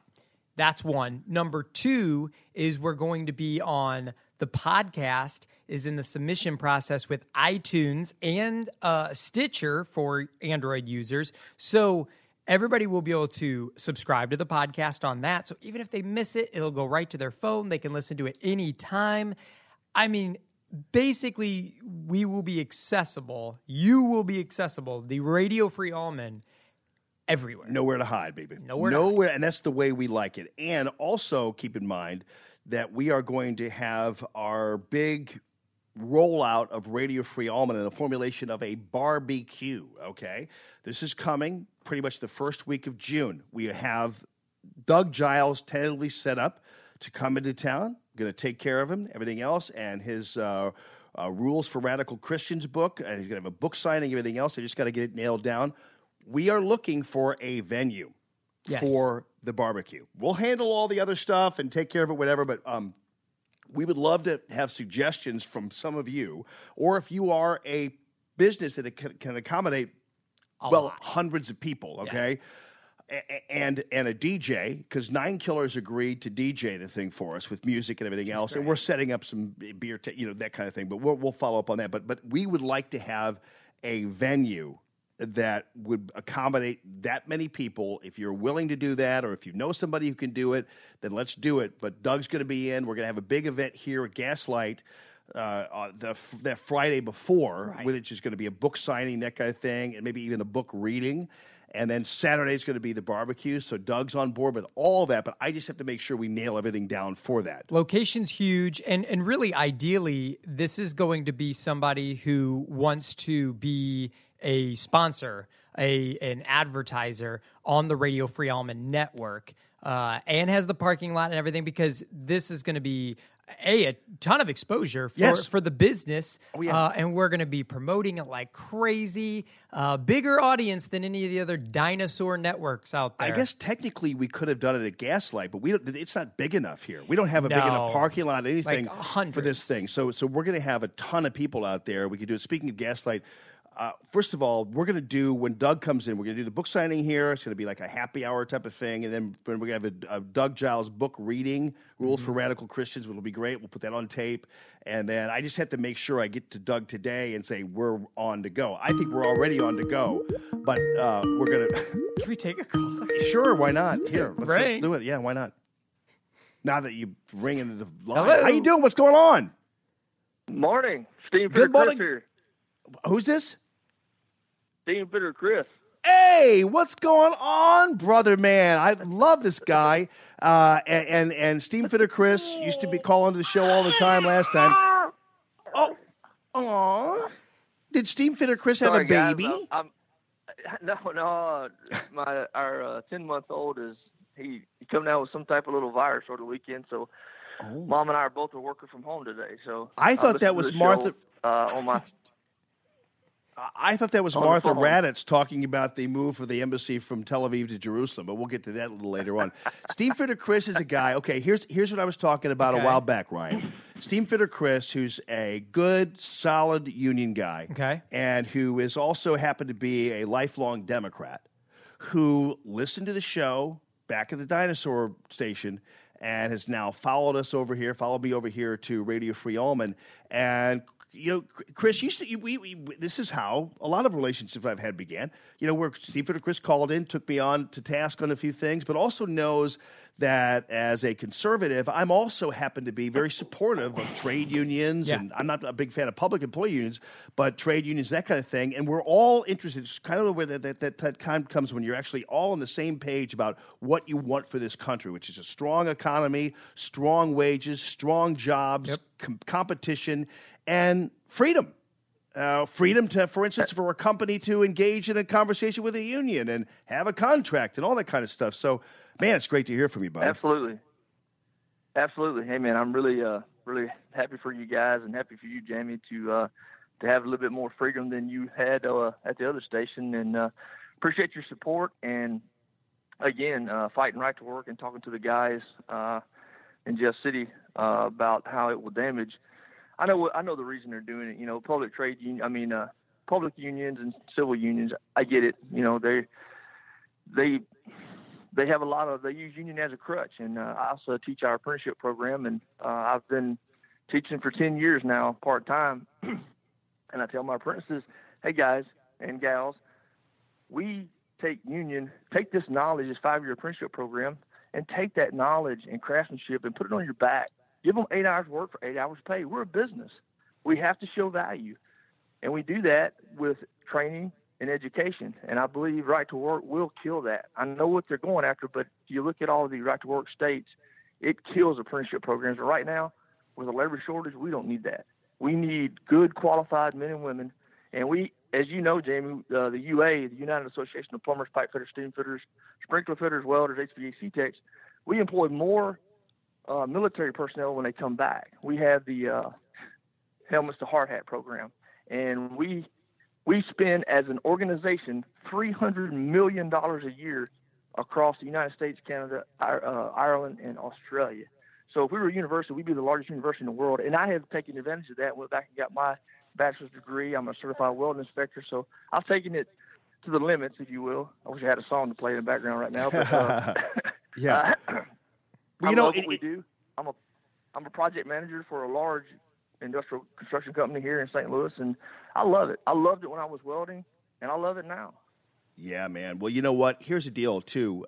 The reason why, and you heard Chris mention a labor shortage. Right. The reason why there's a labor shortage is because both parties, Democrat and Republican, gave up manufacturing for dead. They thought, you know what? And so therefore, all these apprenticeship programs, the tech schools, everybody else, people didn't see a future because there wasn't any kind of manufacturing or to any great level going on.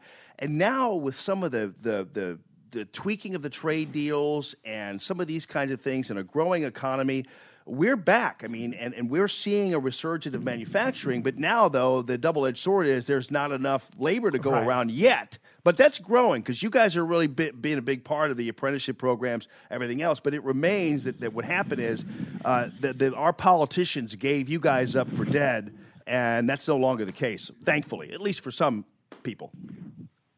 Yeah, and I'm married 10 years younger. My first wife passed away, which is a whole different conversation. But anyway, I'm married 10 years younger. She's helped me raise my son since he was 7. But anyway, she went to college, great, white-collared, master's degree in accounting. She works for the IRS. Don't hate her for that.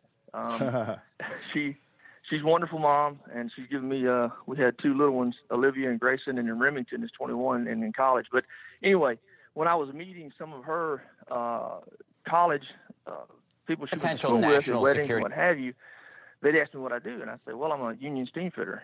Well, the problem is the International Union has done a terrible job of selling actually what we do. They don't understand that civilization as we know it, and humbly I say this, is brought to every one of us by labor. You know, your home, HVAC, the roads, power plants, clean water, dirty water leaving your home. Everything we know is brought to us by labor, yet we still take a pounding. And I try to be a little bit more technical than my union brothers because they're more screaming and hollering, and they don't have a whole lot of couth about them, if you will. They're very passionate, but you have to be a little bit more refined when you discuss these matters.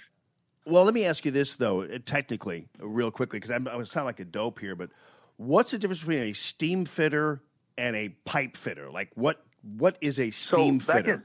Back in the late 1800s, 1887 is when the UA gave birth, if you will.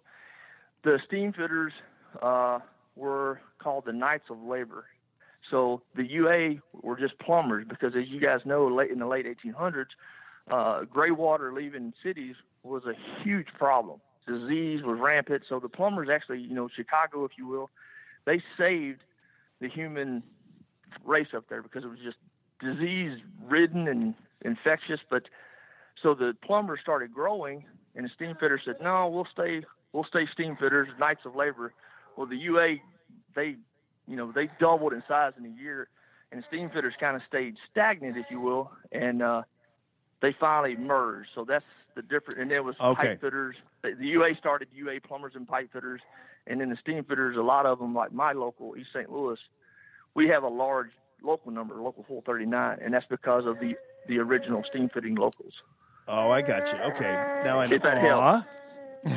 What's the name again? What's baby's name? Grayson Gregory G. Aw. Triple G. Love it, buddy. All right, yeah, it's Chris G. Hey guys, Steve have a Chris. great man. day, and Jamie, I look forward to getting with you and taking you fishing, brother. Absolutely, man. Oh, by the way, how's our friend doing? Bring you Ryan. brought her. Okay, I definitely will, man. You have to bait my hook. He's been trying to get me out. It's all artificial lures. We're catching. Oh, well, there smallmouth. we go. Nobody can do it. So What were you how's saying, our? Jamie? What were you asking? Remember our friend? I can't remember her name, but she was a big. She was another. She's in the local. Yeah, she's in the local. She's doing well. Good. Again, I'm not as quite as. I'm a Democrat, but I'm a conservative Democrat. I'm not as liberal as some of the others. I have given Trump praise for the things that he's done to help the U.S. economy. Just some of the stuff he says, I'm like, Jesus Christ, man, you're doing pretty good. Just shut up with the tweeting. All right, man. I know, but hey, that's that. You know, he's a smart you man. take He's the a businessman. I get it, but you don't have to use all the adjectives when you're trying to explain and describe yourself. Good Lord. you don't hear that on a job site. Oh, when somebody can you imagine a testosterone-driven business like being a welder pipe fitter? There's no egos whatsoever on the job site. Come on. I know, buddy. Hey, listen, it's great to hear from you. Congratulations on your beautiful family, buddy, and appreciate you listening to the show. Thanks for following me around. You bet. And we'll get that Hey, fish. the other thing is, too, I'll get back with Ryan, and we have a very large facility down in Soulard, the business I work for. So that may be something that we'd be willing to do is host you guys. Oh, yeah. I mean, For your event. Yeah, because Chris always thinks I'm BSing him when I talk about coming down and seeing things. Yeah. Doing it. But I oftentimes this is the company. So Yeah. I'm part of business development. I'm part of project management, and it's a big thing for us to be able to be on the radio. So it's advertising. So it's something that we could absolutely discuss. All right. Hey, no problem. And I'm sure, Ryan, I'll make sure I connect with you because we're Facebook friends, Chris G and I. So we'll go ahead and I'll get you hooked up with them. And buddy, thanks so much for calling into the show, man. Thank you for saying my last name right, too, Jamie. All right, brother. It's supposed to But, Ryan, that's another example of, here's the deal. As conservatives, we try to tell people that we're positive people, we're action-oriented individuals, and where we can find common ground with people who do not agree with us on other things, then we do. And I've always been, like, for instance, my show back in the dinosaur days was one that I happen to not be one of these reflexive anti-union guys. Never have been. And there are a lot of people out there who are as concerned about our economy as we are as conservatives. And there are a lot of people who just simply hate trade unions. Now, oftentimes it's because they confuse them with public employee unions, basically that have just been running the table with these pension plans, everything else, and that's why when Governor Scott Walker in Wisconsin went after public employee unions, I couldn't figure out why some of the labor unions were supporting the public employee unions, because the public employee unions were giving, and by the way, some of you are in public employee unions. I'm not trying to bash you. I'm not trying to say you're a criminal or whatever. What I'm saying is, though, look at what happened in Illinois with their pension plans. The reason why Illinois has had such a problem, the same thing they do in Wisconsin, is because the taxpayer really was never at the table when they negotiated these deals. So you have a politician who is cutting a deal with a public employee union at the same time, but the union is funding the campaigns of the politicians. So while you'd say, well, yeah, the taxpayer was represented because the politician is the one who represents the taxpayers, no, they don't. They represent themselves. And that they will do anything, and that's why you have these ridiculously large pension plans that are suffocating governments the way they were doing in Wisconsin before Scott Walker came along, and the way they're doing in Illinois right now. That's the one reason why Illinois is having such a problem, is because Republicans and Democrats cut these deals with these public employee unions that has now saddled the government with pension plans they can't afford. And I do understand that people who have the pension plans say, hey, that's our money. We deserve it. We paid into it. We cut. They made a deal with us. I get that. But there's got to be some way to grandfather this stuff out and stop pulling this stuff, because the taxpayer has been screwed by these things. But everybody conflates the public employee unions with the trade unions. And I have no doubt that, back in the day, there are trade unions out there, steam fitters, pipe fitters, who were like, man, the UAW really gave us a bad name because of the United Auto Workers, because of all that stuff that went on. So all that stuff is happening. But to me, I think that if we are pro-freedom as conservatives, then we ought to be pro-freedom for companies to engage in contracts with public with trade unions, because if they're both benefiting, then let them go. Let them have their deal. Does it drive up costs? Maybe to a certain degree.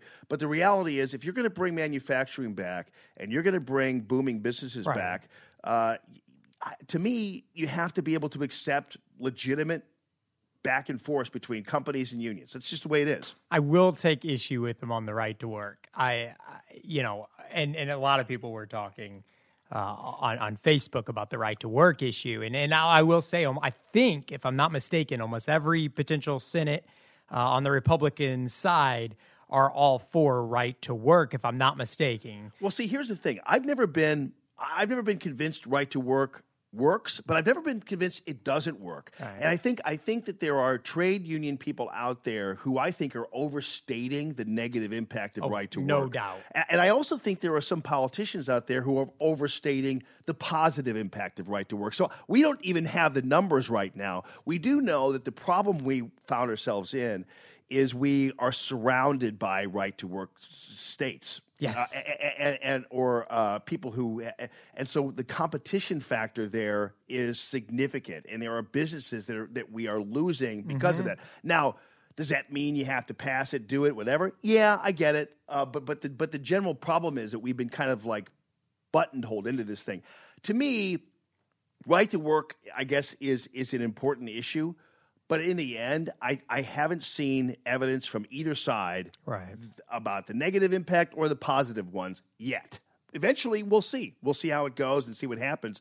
But I think at some point, though, having people who have to be part of a union doesn't seem very freedom-oriented to me. Yeah. I mean, if you have to be part of one.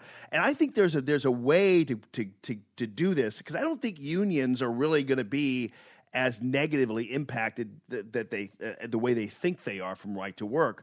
And so I think some of the positive aspects of it might outweigh some of the negative aspects of it. But I don't think either way I've seen evidence one way or the other that it's a great thing or a horrible thing. But we'll see, because I mean it's brand new in Missouri and they're trying to overturn it now, everything else. But we'll see how that goes. But Chris G's baby. Yeah. There's a reason why I said the baby sounded like Martha Raddatz. The implications of moving that embassy to Jerusalem. You know, Dan, just as you said and just as Ian said, you could certainly see more protests across the region. And I think from my perspective, having covered this region for so long, and people were so hopeful at certain points during history that there might be some sort of peace deal, this just has to make it nearly impossible. And the Oscar goes to Chief News Bureau correspondent Martha Raddatz for her whiny, crybaby analysis of the move of the embassy from Tel Aviv to Jerusalem. And she's the one who cried when President Trump won the election. She's out there going, And by the way, she is a news potential correspondent, national right? security. She's a reporter. She's not a commentator. Right. You want to hear the other reporter from ABC? People are bracing to see what the impact of this move is going to be. Jerusalem is a major flashpoint. By the way, when he says people are bracing to see what the impact of this move is going to be, he's not bracing to see it because he already knows what the impact will be. Listen to him. Issue with both sides laying claim to parts or even all of it. So while almost every other country in the world tried to stay on the fence and keep its embassies in Tel Aviv, America is now seen by many across this region to be siding firmly with Israel, killing any prospect of peace. Yeah. So that's their line, is that because we're doing this and we're not acting like the Eurotrash, we are killing all the prospects for peace, which is ridiculous. It's the same thing all these globalist reporters try to lay on us every single time when it comes to Middle Eastern affairs or whatever, is, you know what? It's why Obama, every time Israel would stand up for itself, Obama would be out there going, now calm down, don't be so aggressive, blah, blah, blah. And then meanwhile, they're being slaughtered at every cafe in Jerusalem or Tel Aviv or whatever, and they're having to put up with it. But the news media and their response to this whole thing is as if it's a complete catastrophe. Listen to this guy. He's even going to use the Arabic word for catastrophe. Now, though the reaction was muted in December when President Trump announced his intention to move the embassy to Jerusalem, it could be very different this time round when his daughter Ivanka and son-in-law and advisor Jared Kushner attend the official opening this week. And here's why. It's 70 years since the creation of the State of Israel. That for Palestinians is what they call the Nakba, catastrophe in Arabic. Yeah, otherwise known as just a catastrophe. Why do you have to use the Arabic word for catastrophe? Unless, of course, you just kind of want to embellish your whole story. It's otherwise known as... Just use the English word catastrophe. Why do you have to, tell us what the Arabs call it in Arabic? You know what I mean? If you weren't already on the side... These guys are so obviously anti-Israel, and because the United States, for once, is finally delivering on a promise, because President Trump, said this a while back that he was going to do this, and then every politician out there, Republican and Democrat, was like, no, we usually just tell the Jewish Americans that. We don't really actually do it. People like John McCain. By the way, do you know the new rule, right? You must not speak ill of John McCain. Oh, I know. So you know, and every time you talk about John McCain, you must preface it with the fact that he's an American hero and that he was this and he was that. Okay, you know the rule, right? Oh yeah. Okay, so just so you know, I didn't want you to go off the cuff or anything. Because you'll get. It must be prefaced with, he's an American hero. Anything you say about St. John McCain must always be prefaced with that, because John McCain is dying of cancer. Now, here's the deal. I get it. You need to be respectful.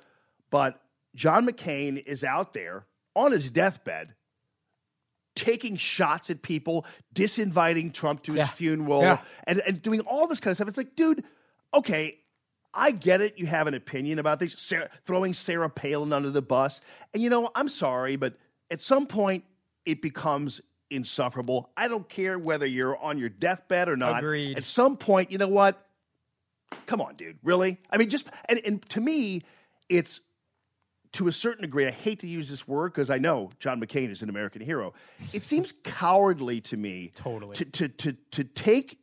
try to get your retribution from your deathbed and settle all your scores from your deathbed. To me, there's something really wrong with that. All right. Now, at the same time, there's something kind of wrong with this dude, this general, Tom McInerney, who was on Fox News, and this is how it went down here. He was talking about McCain. You talked about Senator John McCain having personal experience. He was tortured in a Vietnamese prisoner of war camp in Vietnam. He's been an outspoken critic of Haspel. I want you to take a listen to a military commentator, retired Air Force General Thomas McInerney, talking about John McCain and how torture works on Fox Business Channel. The fact is John McCain, it worked on John. That's why they call him Songbird John. Okay, first of all, and that, like, to me, that's going too far the other way.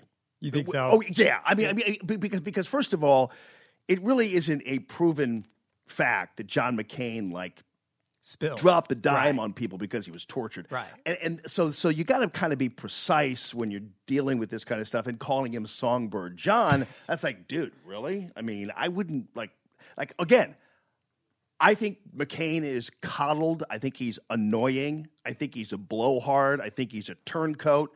I think he is all about John McCain. And I thought he was a horrible candidate for president in 2008. And the fact that he threw Sarah Palin under the bus is ridiculous too, because she's the only reason he wasn't just the floor just wasn't wiped with him in 2008. That's just the truth. It's true. But he also wasn't a guy who. I've heard him now being compared to the new Benedict Arnold. I'm just saying. So Charles Payne, meanwhile, this was said on Fox Business Channel. So Charles Payne goes on there. Because Charles Payne had to apologize because he didn't catch it, he said. Because when McInerney said that, he wasn't challenged at all on describing John McCain as Songbird McCain, right? Okay. So he wasn't challenged. But listen, and again, listen to Charles Payne's excuse, though. On a show that I was hosting, Lieutenant General Thomas McInerney made a false and derogatory statement about Senator John McCain's actions when he was a prisoner of war. Regrettably, I did not hear the comments at the time. I was receiving instructions in my ear at that moment from producers. Oh, gosh. That's I'm sorry. I like Charles Payne, but how much, dude, really? You just weren't listening. and he blamed it on producers in his ear. Now, there's a possibility that is true. I don't know what they would have been saying to him in his ear. But if that's the case, is that what's going on Fox Business Channel, where apparently whenever I'm seeing an interview, somebody's talking in the ear of the anchor, so the anchor's not hearing the interview? To me, that kind of seemed, That's lame. man. It's kind of lame. That's lame. Kind of lame. Yeah. Now, throwing your people under the bus like that, like blaming it on producers, I don't know, man. And maybe it was happening, but this whole thing seems to be kind of So the next time here. something happens and you're interviewing somebody, you can just blame it on me. Just say, I'm sorry, oh, Ryan. sorry, Ryan. Ryan was talking in my ear when you used that racist when you said that racist comment. All right, so again, thank you all, by the way, for coming out to the debate on Friday. It was great. And America First Missouri, you guys did a fantastic job. Diane Neff and Ben Murphy and Annette Reed and Renee Artman, you guys put together a great show. And you know what? Let me tell you something, Ryan. There were upwards of 400 people there, and with the exception of a couple people who clearly had to leave, it was a Friday night, for 3 hours, everybody stayed there. That's amazing. It was incredible. And it was other than having to get through the annoying Ed Martin, who acted like a 10-year-old most of the night, and then also it's insinuated somehow he ought to be running for Senate. Every 5 minutes, he's like, maybe I ought to run for Senate. Maybe I ought to. It's like, dude, shut up. All right? So anyway, but the exception of Martin, it was a great event, and people were just riveted by the 5 different distinct personalities. Hawley wasn't there, but you had Tony Minetti, who Tony Minetti. He's like he's got that distinctive Italian everyman kind of personality. Love the guy personally, but they all had distinctive kind of things to love about them. Austin Peterson is your quintessential, not your quintessential politician, but he's a very serious guy. Has a sense of humor too, but he's really hungry for the Senate. Okay. And he talks a good game, speaks very firmly, and I love the fact that he's freedom-minded, everything else.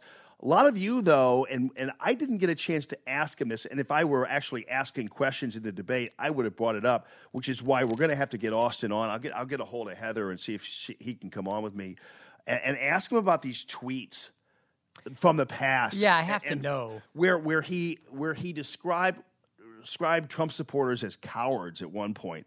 Now, keep in mind, he was running on the Libertarian ticket. During this race, there were a lot of things said about Trump supporters, about Trump, And some of those things that were said by people that we have since looked the other way on. I mean, I'm not going to sit there and harbor ill will towards Ted Cruz because of what they said back in the day. Now, there are some people who work for Cruz who were kind of insufferable individuals, like Amanda Carpenter and some of those folks.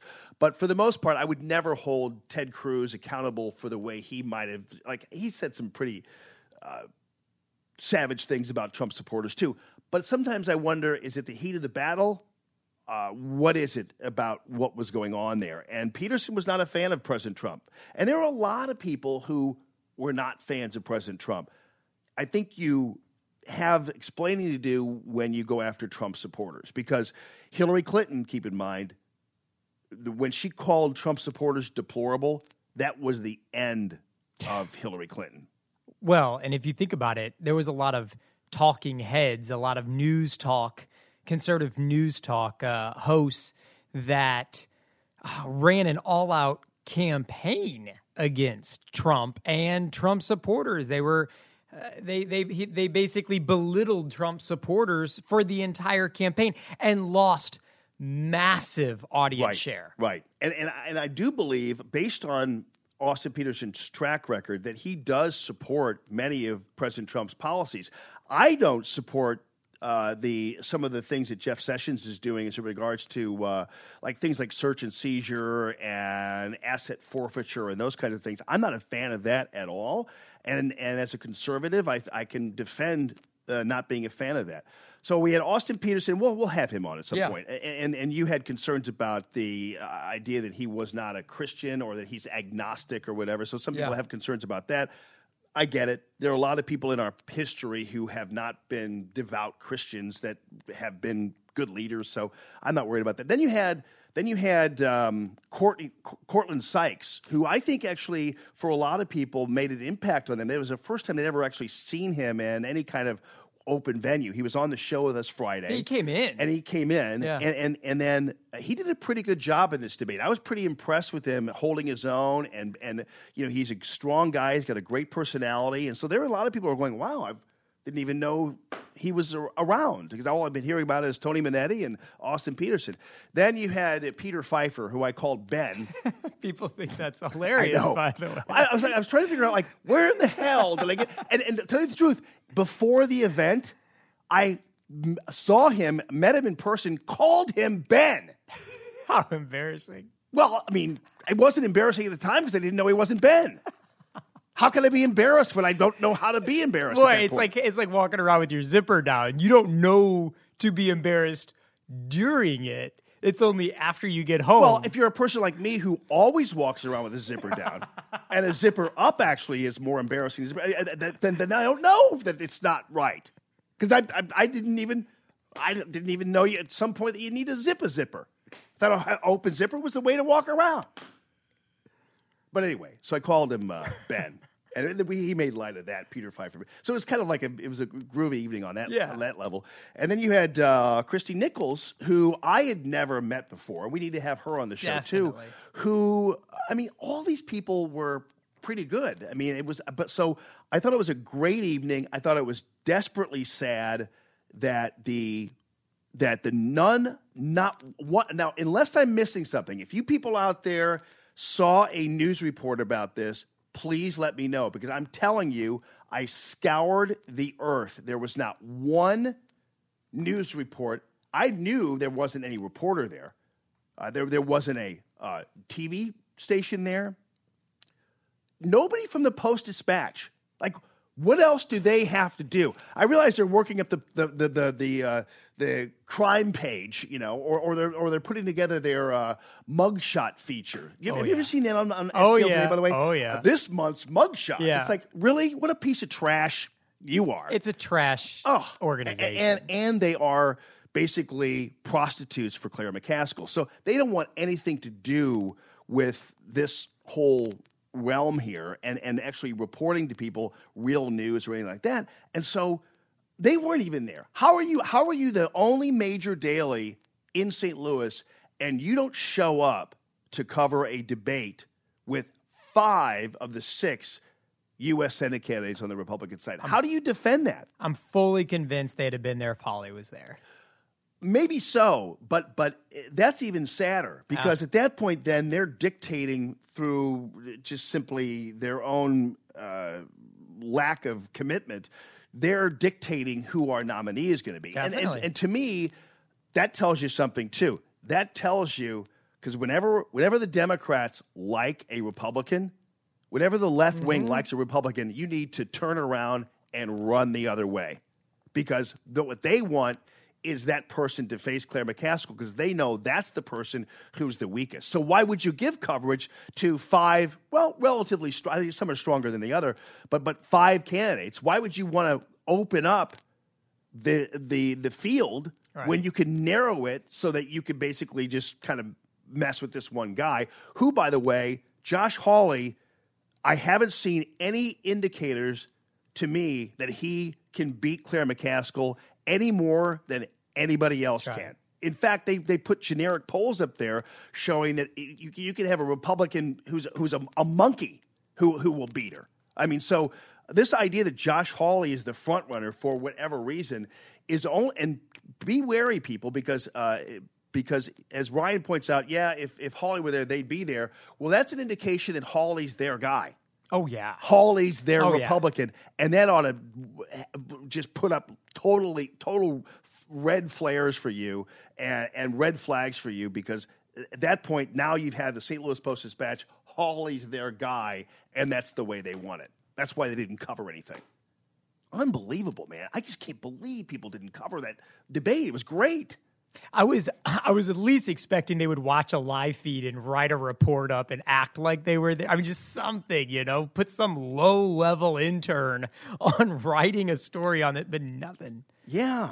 You'd think some slob Post-Dispatch reporter could just sit in his living room and watch the thing. They'd sit in a Starbucks. Yeah.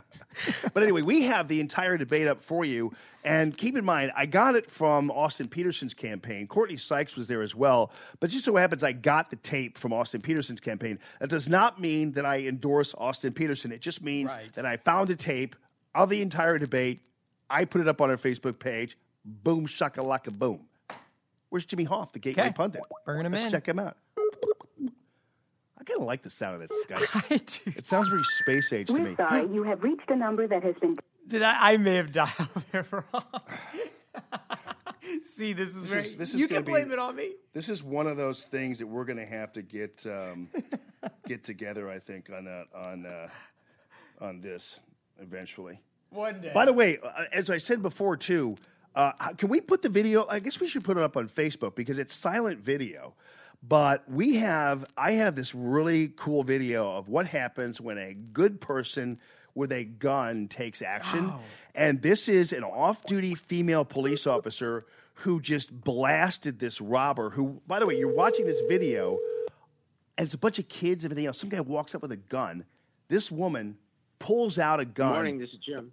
Good morning, this morning, Jim Hoff. How are you, buddy? Great. How's it going, Jamie? It's going great. I was just telling this story about this shooting, this off-duty police officer in Brazil who popped this guy. He walks up with a gun in a group of people, all these little kids standing around. He walks up, I guess attempting to rob somebody. This woman pulls out a gun, pops him in the chest, and boom, he's on the ground. And that's what happens when a good person with a gun takes over, and it worked. Thank you. Great stuff. We'll follow up on that. But meanwhile, Jimmy, the debate on Friday was, man, what a good chance to see everybody, except Josh Hawley, of course. We were just explaining that it appears that for the Post-Dispatch and other people, Josh Hawley they've come to this foregone conclusion that he is the nominee. What do you think about what's going on with that? Well, he certainly is getting a lot of press, and he does have, it looks like, the endorsement from the president. But I think there's a lot of people from Missouri who still haven't made up their mind yet. And I think that there's a lot of people in Missouri and conservatives who still have a bit of concern that Josh will, be someone who listens to the people, someone and not just another squish to go into the Senate. So I think Josh still has to prove himself to Missouri.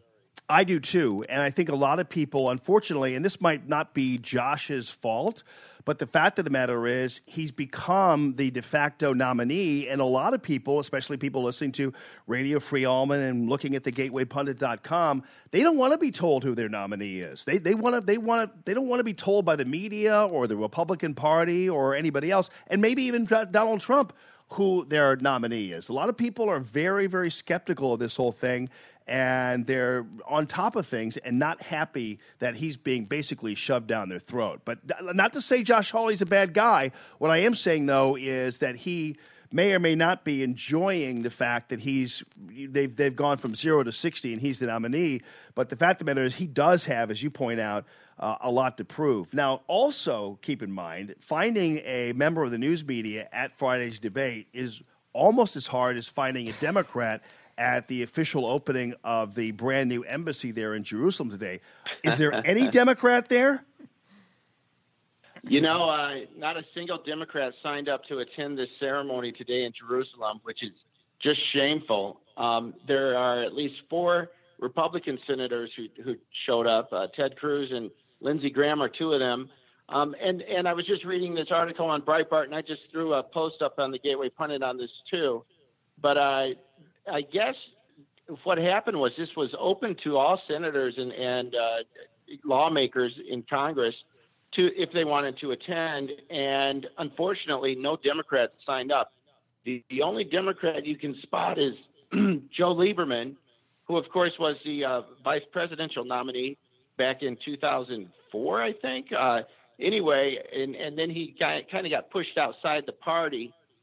He lost his primary and had to run as an independent his last term. And Democrats certainly despise him. So he's the only one that I see in the audience today. Yeah. Also on your site, a very interesting story that I can see here at the top now, the Michael Avenatti files. And you are linking to a story, and you're reporting it as well, showing that this guy got an $8 million windfall in February when he became Stormy Daniels' lawyer. Well, how did that happen, do you think? This is a huge story. No one else in the country has this up. But I'm speaking with this attorney friend of mine, Robert Barnes, out in California. He sent me the documents.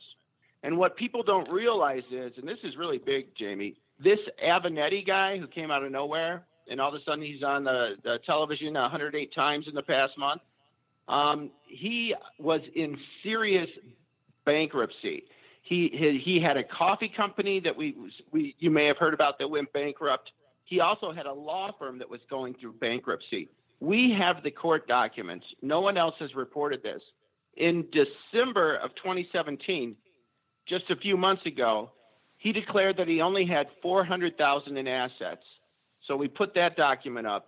And then 120 days later, when Stormy came around, right when he gets this new client, Stormy Daniels, he suddenly declares in these bankruptcy papers that he paid off $8 million in debt that he had to pay.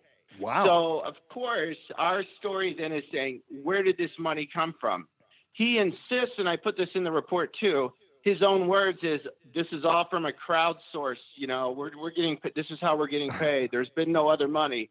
But Sure. we know now that he's not being honest because the court documents that were filed show something completely different. Wow.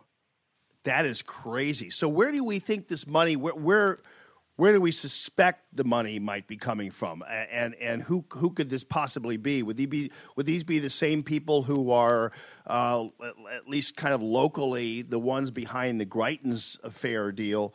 Because there's a lot of money apparently changing hands there. So is this another one of those examples where somebody's basically funding a takedown or attempting to? Oh, yeah. It certainly looks that way. And we have some more documents we're going to put up in the next couple days. But this guy was in serious trouble. It doesn't make sense that you would hire somebody like this to be your spokesman. But he has a case, and Robert Barnes tells me, he has this case that basically, anybody would throw it out of court. because there is no case with Stormy and Trump. The only case is that she broke the agreement, and that puts her in the wrong. So he's thinking that this was completely a setup. And isn't it interesting that last week this Avenatti leaked these documents, these bank records from Trump's attorney Michael Cohen, which, by the way, there's no wrongdoing there as far as we see, right? But this Avenatti gets these documents within a month of Cohen's office getting raided. So it's like, oh, well, gee, where did those come from? Of course, they had to come from somebody who had access to these documents, and that would have been the Mueller investigation. So we believe this is all coordinated, and we have some links to some other groups, but we're going to put some more documents out later today. But this is a huge story. Of course, the media isn't going to cover this. No, they're just not going to do it. But here he has $8 million in his pocket after he hires Stormy Daniels. That looks a little fishy. No doubt about it. Also, and finally, you have a bit about one of my favorite guys, Michael Savage, who is conjecturing that Giuliani was the one who, behind the scenes, might have taken down this Schneiderman character, whatever it is, just to show Mueller that it can be done. What is that about? Well, it looks like Rudy's going to play Smash Mouth. And Trump's old lawyer, I forget his, Ty Cobb, he was more of a gentleman. He thought he'd play ball with Mueller. He thought if they were nice, and Mueller would be nice. And Jamie, certainly and I know that you can't play nice with some of these characters because it will never help you. So they got rid of this Ty Cobb. Now they have Giuliani, and then within a couple of weeks, we see the Schneiderman character get outed and gone. So this certainly could have been Rudy or Donald Trump, who we saw tweet about this guy back in 2013. It could have been somebody in the Trump side who maybe outed this to Ronan Farrow, the reporter who released this big story. Yeah, that's pretty amazing. Well, Jimmy Hoff, the Gateway Pundit, thegatewaypundit.com. There's all kinds of stuff on that site that you're just not going to see anywhere else. And it doesn't matter where, even in other conservative media, they don't cover this kind of stuff. So, as always, we appreciate you joining us on Mondays, buddy. And so, gatewaypundit.com is where you're going to find him. Jimmy, thanks a ton, man. Thanks, Jamie. Okay, buddy.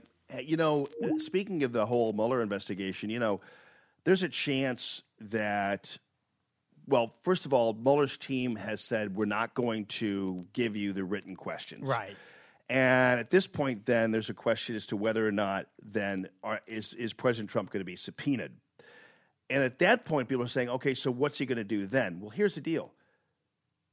Trump, if he's subpoenaed, ought to tell Mueller to go pound sand. Yeah, I agree. Because, first of all, it's not an admission of guilt. This is not Nixonian, because the Nixon thing and those subpoenas and all those things happened as a result of Nixon's activities prior to being president. Right. During the campaign. Had nothing to do with his activities as president. This, however, if we're told what we're told is true about them investigating the firing of Comey and all those kinds of things, which is absolutely defensible under Article 2, and so for the president to have fired Comey. But at this point, though, this is about activities while he's president. So you have the specter of an executive branch office, essentially, and that is a special counsel, basically, which he oversees the Justice Department. Sure. And now they are subpoenaing the guy who oversees them. That's not defensible at this point. That's something that Trump ought to just say, I'm calling my card here as the chief executive. I'm calling my card here under Article 2, and I'm not complying with anything remotely related to your subpoena, and they ought to take it to the Supreme Court. It's starting to just get, how long has this been going on? At what point, this is all the news media talks about. Yeah, I know. It's like if no other news is going on, They just have a board. Go back to Stormy Daniels. Yep. Or Mueller. Or Yep. Russia collusion. Where'd that go, by the way? Oh, Jake Tapper still likes that story. I have an idea for Sarah Huckabee Sanders and the rest of her crew there in the White House briefing room. Okay. I think they ought to do what they did in Venezuela and spray the nuclear.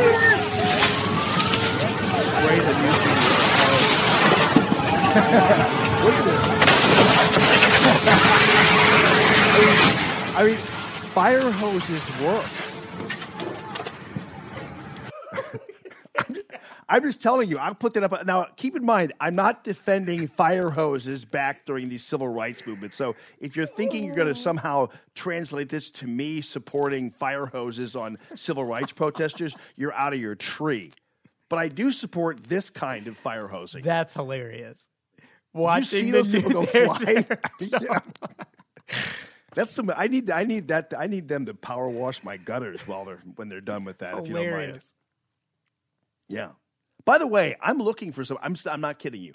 I'm looking for somebody. I have a neighbor who has some molten lava coming out of his stupid sewer, and it stained my brick gutters. I have these beautiful brick gutters, and it's got all this like wood, this muddy silt on my gutters, and I have yet to find a way to get that off of the gutters. So if you know somebody, people, Facebook message me or something and let me know if you know anybody with some kind of solution, because I can't get the police from Venezuela over here to spray them, which I really, really would want. Rip your those things would have ripped your gutters right out of the house.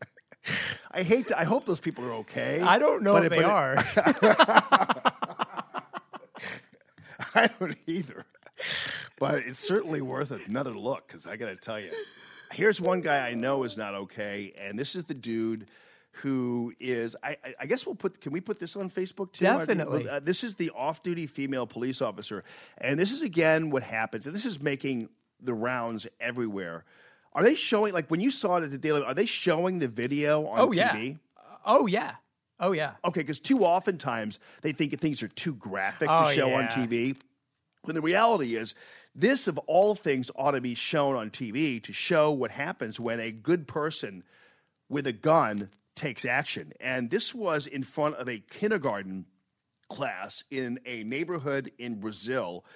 And this guy basically comes out of nowhere with a gun, points at these people, presumably parents that are picking up their kids. And then this woman, this off-duty police officer, just pulls out a pistol and pops the guy right in the chest, and he's down. She's saved how many lives? I don't know at that point, but there are little kids around there. By the way, just to your point, the liberal media has already commented on this. Oh. And they're not happy with this because they said, and I kid you not, I've been watching the comment flow on this, that he probably would have never shot the gun. Yeah. And now you have somebody who has died all because all that would have happened was he would have just taken a purse. Instead, now I'm serious. So the liberal media's like, why didn't you just let the people hand over their well-earned and hard-earned money to this robber who probably actually needed the money? Can you tell? Because he wasn't really wearing shoes, so he kind of needed the money in the end. So maybe they should have just handed it over, and nobody would have gotten hurt at all. Or the other one that I love, anytime there's a police shooting, it's always, couldn't they have just shot the gun out of his hand? Or shot his leg or something? Just by the way, wound him. The woman who's the off-duty police officer, you can tell she's trained to be a police officer because she shot right where police officers are trained to shoot, which is right in center mass. Dead center mass, and that puts you down. You don't shoot somebody in the leg when they're roaming around with a gun. Police officers aren't trained to do that. Or why didn't they just pepper spray him? Water cannon him. Yeah, why didn't you just spit on him? He'd have ran away then. It's crazy, but it's really good video. It's very clear, and it's Brazil, which is man. There's if you go to liveleak.com, you're either seeing Russians crossing a center lane and getting killed in car accidents on video, or because apparently over there everything is on a dash cam. Yeah. And so, of course, all the dash cam video of people being sent to the promised land is from Europe and Russia and those kinds of things. And so you're seeing a lot of car accidents, or you're seeing shootings in some crappy neighborhood in Brazil Right. or in Venezuela or something, or you're seeing people sprayed with hoses, gigantic fire hoses. You know what a cool thing, an interesting thing about Brazil, and by the way, speaking of liberals, this would drive them nuts. There was a town in Brazil called Americana. Okay. And Americana is a town that was founded in 1866. All right. And in 1866, that was post-Civil War, right? So these people who were Confederate, who were slaveholders, everything else, from Confederate states, they decided they were going to leave the country. And they went over and settled in this small town, called it Americana, in Brazil. Okay. Which exists to this day. It's called Americana. Come here, look at this picture. Yeah, I want to see this. These people are all dancing on a gigantic mat or a floor that's shaped like the Confederate flag. This would trigger can you imagine how much this would trigger people down there? But these are all people, and Portuguese is English is their first language. But they all speak Portuguese. They're all descendants of Confederate Americans, and they have these festivals every year where they all come out dressed as in antebellum garb and everything else. And in fact, there are people there's a famous singer in Americana who is her middle name is Lee. Because everywhere you go in Americana, there are pictures of Robert E. Lee. And in fact, some of the people, it's prestigious to be from there and named after Robert E. Lee. Now, I am not kidding you. I see the Confederate money there. Is that their denomination? No, they still Okay. they use Brazilian, but that's like an old school thing. Look at this woman. She's in a dress that has the stars and the Confederate flag on it, and she is actually a reporter for Glamour magazine in Brazil. But look at the way she's dressed. You imagine if she would have joined, what was it, Joy Bell? Was her name Joy Bell that wore the Trump dress? Oh, yeah, right. Yeah, the singer or something? Yeah, Well, was it Joy? I can't I remember. think something, yeah. Those two. But that's a crazy place down there in Americana. But if you go down and read about it, it's really cool. So what they did was they brought all their farm implements down there and everything else, and then they brought Christianity to this part of Brazil, and so it's a crazy thing. But it doesn't really get covered as a cultural phenomenon. No. Because, of course, you see the Confederate flag all over the place down there, and people dressing in antebellum garb once a year for these festivals and everything else. And, of course, they're not all supporting slavery or whatever else, but they're part of the Confederate culture down there, and they're descendants of now, will we be Americans. Painted racist because we made light of Confederate flag? Is that the way that works? We made too much light of that. Like her dress. Well, let's see. That has to be in the event that you care if somebody calls you a racist because you made light of a cultural phenomenon in Brazil, a town called Americana. I mean, otherwise, Martha's I wouldn't worry voice about it, Ryan. over this story would have. It wasn't supposed to happen that way. They were all supposed to fool up their tents and go away, but now they're living down there, and their name is Lee. And they have pictures of Robert E. Lee. Martha Raddatz. You guys, just today, I wouldn't even bother turning on the TV today or any of these other things because all it's going to happen is you're going to have people who are complaining about the president fulfilling his promise, and that is to move the embassy from Tel Aviv to Jerusalem. And it's driving them all crazy, and they think the next thing we're going to do is probably end up in a war because we're not making the Palestinians and the Arabs happy over there because we moved it to Jerusalem. By the way, can you imagine something that is culturally significant to Israel causing so much consternation among people when it's really kind of none of their business? It's kind of like, this is perfect to move the embassy to the Holy Land, and it seems to me to be a perfect place for it, and yet it's driving everybody nuts. I'm really excited about it. Take a break here. We'll take your phone calls afterwards, okay? Does that sound good? Mr. Blue Sky. I do believe. Louisville, Kentucky.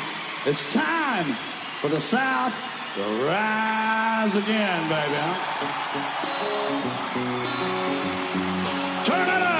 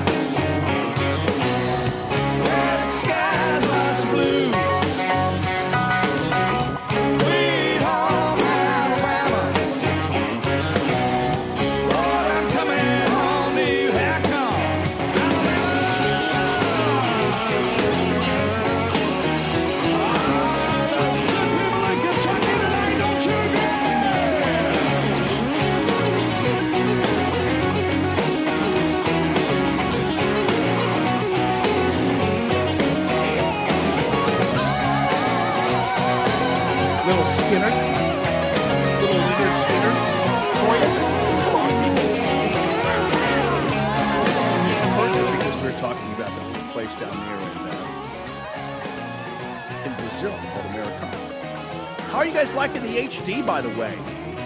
Looks pretty good, doesn't it? This is a one-camera thing.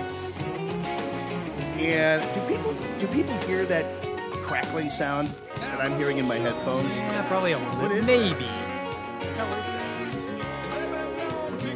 It's crazy. Still working out some of those kinks. He's talking in my ear. It's a kink. Crime! Fool with something that comes across. Yeah, you just start messing. It just is a with recent. It's a recent development for whatever reason in my crackle. So yeah, the HD, we have that, and then we're going to have ultimately a like a 4-camera shoot. Yeah, this is just one camera you see. Eventually, we're going to have multiple cameras in here, and we're going to switch it. That's going to be like a regular TV show. But look at the quality of the video. It just is fantastic. And also, by the way, we have a direct plug-in to your operation there. So you're not hearing us kind of echoing in a third-party type of scene.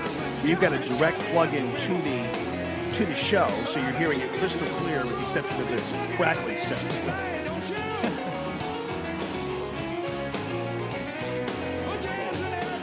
start gripping the board. No, I was pull it out of the wall. Dan's like, don't do that. Yeah, I know that. Don't pull it out of the wall. No worry. We're here at Gaslight, which is great. One of the good things about this, too, is that I could go to the bar and open up a little can of pineapple juice and pour it in the glass and put some water in it. And they don't even know it. I think JB now knows it. But is it okay that I just kind of open up a little can of pineapple? Thanks, man. Oh, yeah. $2. He's charging for it. I love that. No, everybody's saying the audio sounds great. Okay, yeah, that's good. That's fine. Plus, my headphones are really loud, as they always are, because I like to have my what headphones is that really about? loud. Dude, I can't hear. I've been in radio for a long time now, you know. I mean, it's made me, hard of hearing. Let me give you an example. Here's why. You guys say what you want about Austin Peterson, and I get that there's some consternation about certain things he said in the past. We talked about that earlier. Maybe consternation about his agnosticism, whatever. I'm not really as concerned about that because I think maybe some of our founding fathers had tended to not be regular churchgoers. I get all that. And, Donald Trump wasn't one either, but the evangelical population appreciated him because they knew he'd fight for them. That's why. And so I could say the same thing about Austin Peterson. Anyway, but I think what's causing a lot of people problems are these recently divulged tweets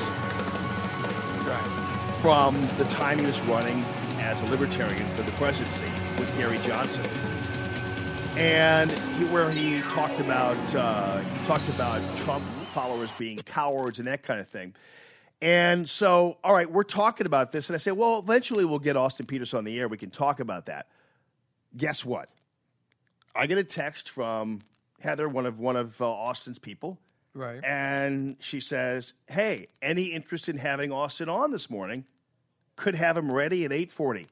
That's the kind of campaign that Austin Peterson and his people are running, where you don't even have to ask them. They'll put up, and that is that the kind of person, and I think all of our people who are out there were, that we saw were fabulous individuals and were great people. And I thought we saw 5 distinct personalities, and we saw 5 good people, and Tony Minetti and Cortland Sykes and the rest of the crew out there. Thank you. I'm using a different mic now. That thing is driving me crazy. So we had Cortland Sykes, and we had Tony Minetti, and we had Christy Nichols there, and we had Peter Pfeiffer there, and Austin Peterson. But I'm just telling you, though, when it comes to people with courage and people who are going to be able to kind of stand up, regardless of what the issue is, I prefer people who have some guts and who are able to come forward and say, hey, I'm ready to go, and this is what this is all about. This is what I'm all about, and I'll answer any question you have, and that's the kind of thing that you get with Austin Peterson. So there's his number right there, brother. You can give him a shout, and he's in Kansas City apparently. But thank you all for coming out to the debate. It was really great. I really appreciate America First Missouri for sponsoring and putting forth the debate. It was really great. Ben Murphy and Diane Neff and Annette Reed and Renee Artman, you did a fabulous job in arranging everything. And we had almost 400 people there, Ryan. It was really great. And thank you all for getting a hold of the Radio Free Allman gear. So we had the hats, and we have the tees, and we have the tanks, and all those kind of things that were going just absolutely gangbusters. And so that's really cool, too. And thank you for all of that support there. And it was great. It was a little bit – at first there was some belief that there were going to be protesters there. And there were some people who were worried that there were going to be protesters out there, and they were concerned about that from a standpoint of, oh, are they going to cause trouble? Are they after Allman? Whatever. And I was like, well, here's the deal. I'd be surprised if they came back out again. Am I talking into this one or talking to that one? I'd be surprised if they, once you give that one to Ryan, I'll just keep using this one. Okay. So I said, well, they might be out there and they might be after me, or they might, I don't know what their beef would be, but they might be after me. And so I'm going to go ahead and I'm going to grab my friends over at Asymmetric Solutions, and I'm going to have my buddy Lance with me the entire time. And if there's any kind of trouble, good old Lance will take care of it. And so he was with me the entire night. I really appreciate the support of Asymmetric Solutions. We're going to have to get these guys on with us this week because their stories, these guys are butt kickers, man. These guys are all veterans or police officers or whatever. Oh, yeah. And there's not 1 ounce of trouble there. And I know schools are technically gun-free zones, but too bad. So we have Austin on? I'm going to put him on right now. All right, good. Groovy. Now I'm hearing the crackling in this microphone. It chases you. I know. I'm being chased by a crackler. Oh, Lord. I'm glad he was willing to do this. Well, they called us. Yeah. It's 8:41. They should call him at 8:40. Is it the... Hello, Radio Free Allman. Hey, it's Austin Peterson. What's up, brother? Hey, man, feeling fresh, ready to rock. And after that debate last week, I'm ready for Holly, dude. I got to tell you, it was very impressive. I think everybody was impressive in their own right. But that seemed to be kind of your place, buddy. You kind of really love that atmosphere. And I think we're able to get your points across. I know that there were a couple of dumb questions, but for the most part, you know. That's why I was just thinking, man, if only Jamie was asking all the questions, I know he'd ask the right ones instead of like freaking sharks with freaking laser beams. How will you stop them? You know, or having to. I wouldn't every 5 minutes talk about how I should be the one running for Senate. That's for sure. You know, as Ed Martin. Yeah, did, that was annoying, like, dude.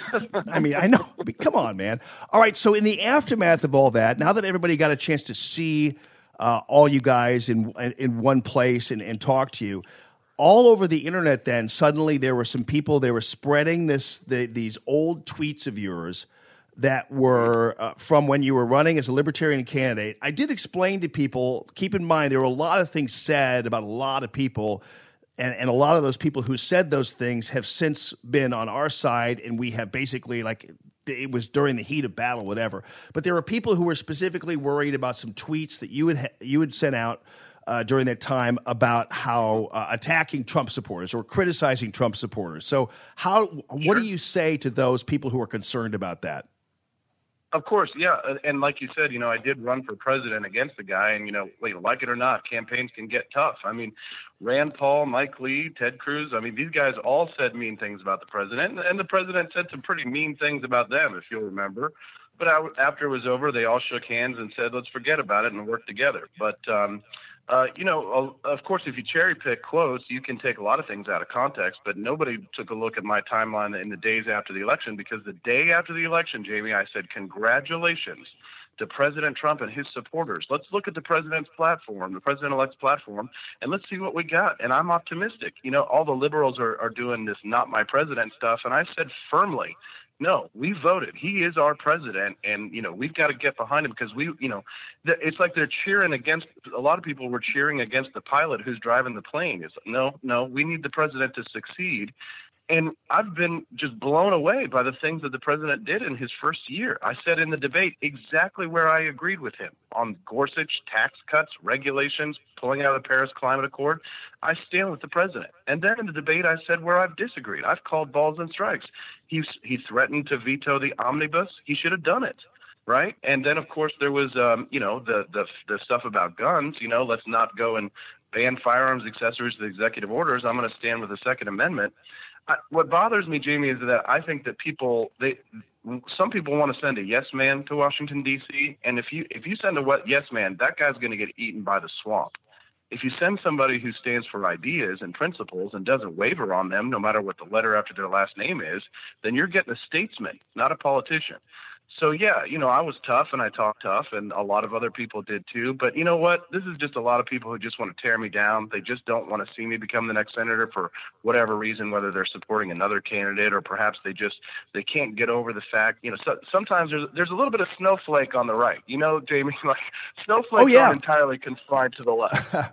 Well, I know the one point, and I will tell you that the crowd erupted when you talked about the omnibus bill. You'd think that there are some people thinking about this, thinking about that, but the reality is when you went ahead when you said that's the one thing you disagreed with them on, that entire crowd, some of them even supporting another candidate maybe, all just absolutely cheered that comment. And that was a super good one. And the other one, there were people who I respected who were conservatives who were concerned about President Trump and some of the civil libertarian sides of us that were a little uncomfortable by what we were seeing as telegraphed by him. I managed, as being a Trump supporter the entire time, I managed to overlook some of that stuff, actually depending like the founding fathers did on the Senate or some other people to speak up, and there's always checks and balances. So I was able to overlook some of that stuff, but it wasn't beyond the realm of comprehension. There were some people concerned about President Trump and whether or not he was going to be truly protective of civil liberties and those kinds of things. Agreed. And it's very important to remember the Senate is a co-equal branch, right? The checks and balances exist for a reason. And, here's the deal, Jamie. President Trump is not an ideologue, right? He's not like us who sits down and reads Mises and Hayek and arrives at a free market economics theory based on, da-da-da.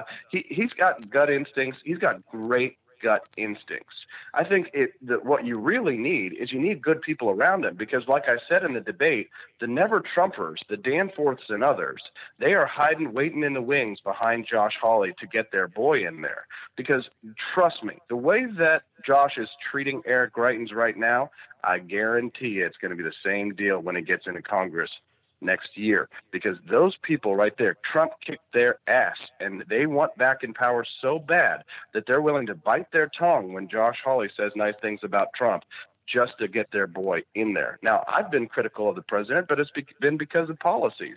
And, again, like I said, everybody said mean things about each other when they're campaigning, but we're all Republicans now, and we need good people surrounding the president to whisper in his ear, yeah, veto it, Mr. President. Do it. Veto it. Don't listen to Chuck Schumer. Don't listen to Mitch McConnell. Listen to the conservatives who elected you in Missouri. They don't want the omnibus. They don't want Second Amendment. They don't want gun control. And I think if we get another good guy in there, that may tip the balance in our favor. Yeah, I think you're right. And here's one of the things that I was concerned about, too, regarding this debate. There wasn't one member of the news media there. I'm talking about not even the Post-Dispatch covered this debate, which was shocking to me. And Ryan had pointed out, had Hawley been there, they might have covered it. I go, that's a red flag in itself, because that means that Hawley is the Post-Dispatch's candidate. That means that Hawley is the favored guy among Democrats, and that ought to be terrifying to most of us. Listen, I don't want to engage in too much rumor mongering, but I got a bad feeling that the Democrats got something on this guy, and they're just waiting until the general election.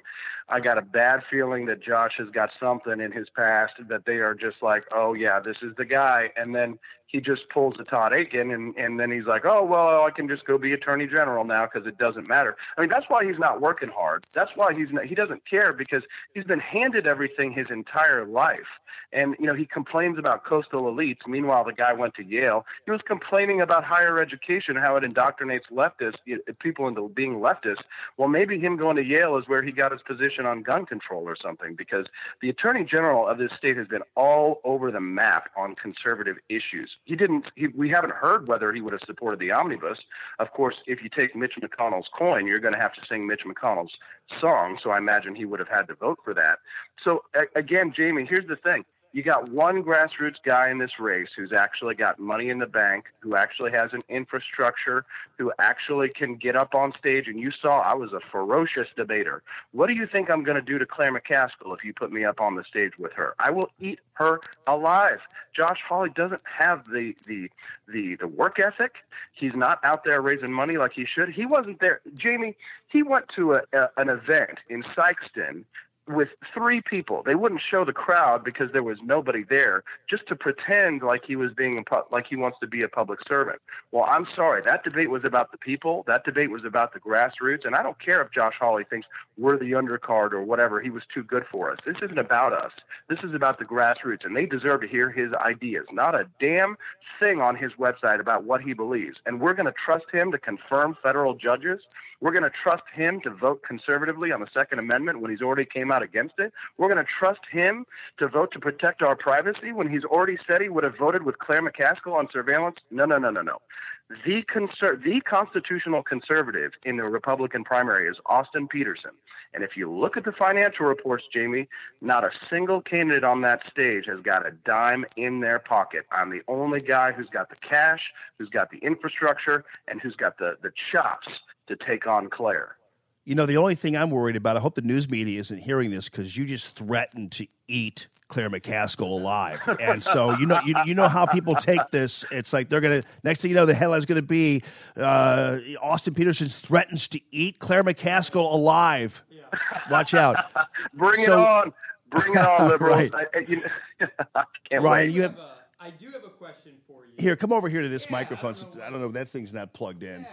We have some issues here. I do have a question for you. I know we've been getting a lot of comments from listeners and viewers, and a big one is pro-life. I mean, most of us, including myself, are very pro-life, and I know that matters much, our Christian faith, and that has been brought up a lot about you not being, or you being out and open about not being a Christian. So I'm just curious, what is your response to issues that matter to us, and how you will be able to defend us if you yourself are not one, per se?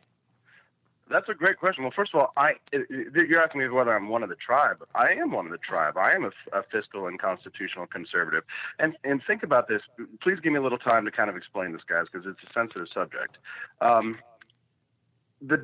In a primary, you have every incentive to lie to people just to get votes. And I took it upon myself during this campaign not to lie to the people, to tell people who I am and what I believe, and to be transparent and honest. It would be very easy for me to lie about being, religious here or, some faith or the other. But my answer has always been that I don't know. And some people are trying to say, oh, well, he's an atheist. Well, that's not true. And I'm an agnostic, which means that I don't claim to have superior knowledge about what our higher powers. I'm still searching for the answers. And I think that that's an intellectually honest thing. It's a dangerous thing to say politically in Missouri. But am I 100% pro-life? You damn right I am. And I think that scientifically we can prove that that is a human being that is in the womb. And if it's a human being, then don't all human beings deserve the same right to life, liberty, and the pursuit of happiness? Yes, absolutely they do. You know what the most politically incorrect thing is that you can say nowadays is you're supposed to be personally responsible. Even a lot of conservatives get mad when you say things like that. But when it comes to my faith, I think people think that just because I'm not a part of their particular tribe, that I wouldn't protect their religious liberty, or that I want to remove "In God We Trust" or make it so that people can't say the Pledge of Allegiance, which, Jamie, you saw me. I had my hand over my heart, and I pledged allegiance to the flag, and I was the loudest singer of the national anthem. I love my country, and I want to protect our freedom. I think, Jamie, I think that there's a problem. Some people don't believe in religious liberty, and people want to try and attack me because they don't think that I think that they don't believe in freedom the same way that I do, the way that the founders did and the Constitution holds back. I want to protect religious liberty. I've done it in the past. I think that the left is attacking Christianity because the left has replaced the concept of God with government. And one of the things that Ben Shapiro and I have been talking about is how if we have a smaller government, we're going to need families, friends, neighbors, and churches to step up and play a greater role in society. So I'm not anti-religion. I believe in freedom of religion, and I will protect it, but I won't lie to voters like a lot of politicians will. And I won't pander to voters, especially like a lot of politicians do, just to get their vote. So if I won't lie to you now, then I won't lie to you next year. Well, one of the things, and Ryan and I were talking about this earlier together on the show before you were on, and I pointed out that, like, for instance, a classic example of modern day views of churchgoers or what have you would be, look at the evangelical vote and how it turned out for President Trump. Even though President Trump was not a regular churchgoer, but people in the evangelical community at the time, and I hate to draw everybody with one grouping, but what I'm saying is the evangelical vote, so to speak, all they wanted to do, they didn't want a pastor as president, but needed to do was be convinced that this person was going to fight for their liberties. And even if you go back historically to and they believe that President Trump was that person. And also historically, if you look at our founding fathers, many of them, some of them at least, were deists. Some of them were had different views of religion. Not all of them were necessarily organized churchgoers, that kind of thing. And yet you couldn't find more patriotic people than in my opinion, than our founding fathers. And I find that to be an example of where, to me, a leader to me doesn't have to be either part of my faith or a person who even goes to church every Sunday. I just have to know those people are looking out for me and my liberty. And I don't believe as U.S. Senator you're going to go trolling for Christmas decorations outside of city halls. I mean, that's just not. God, no.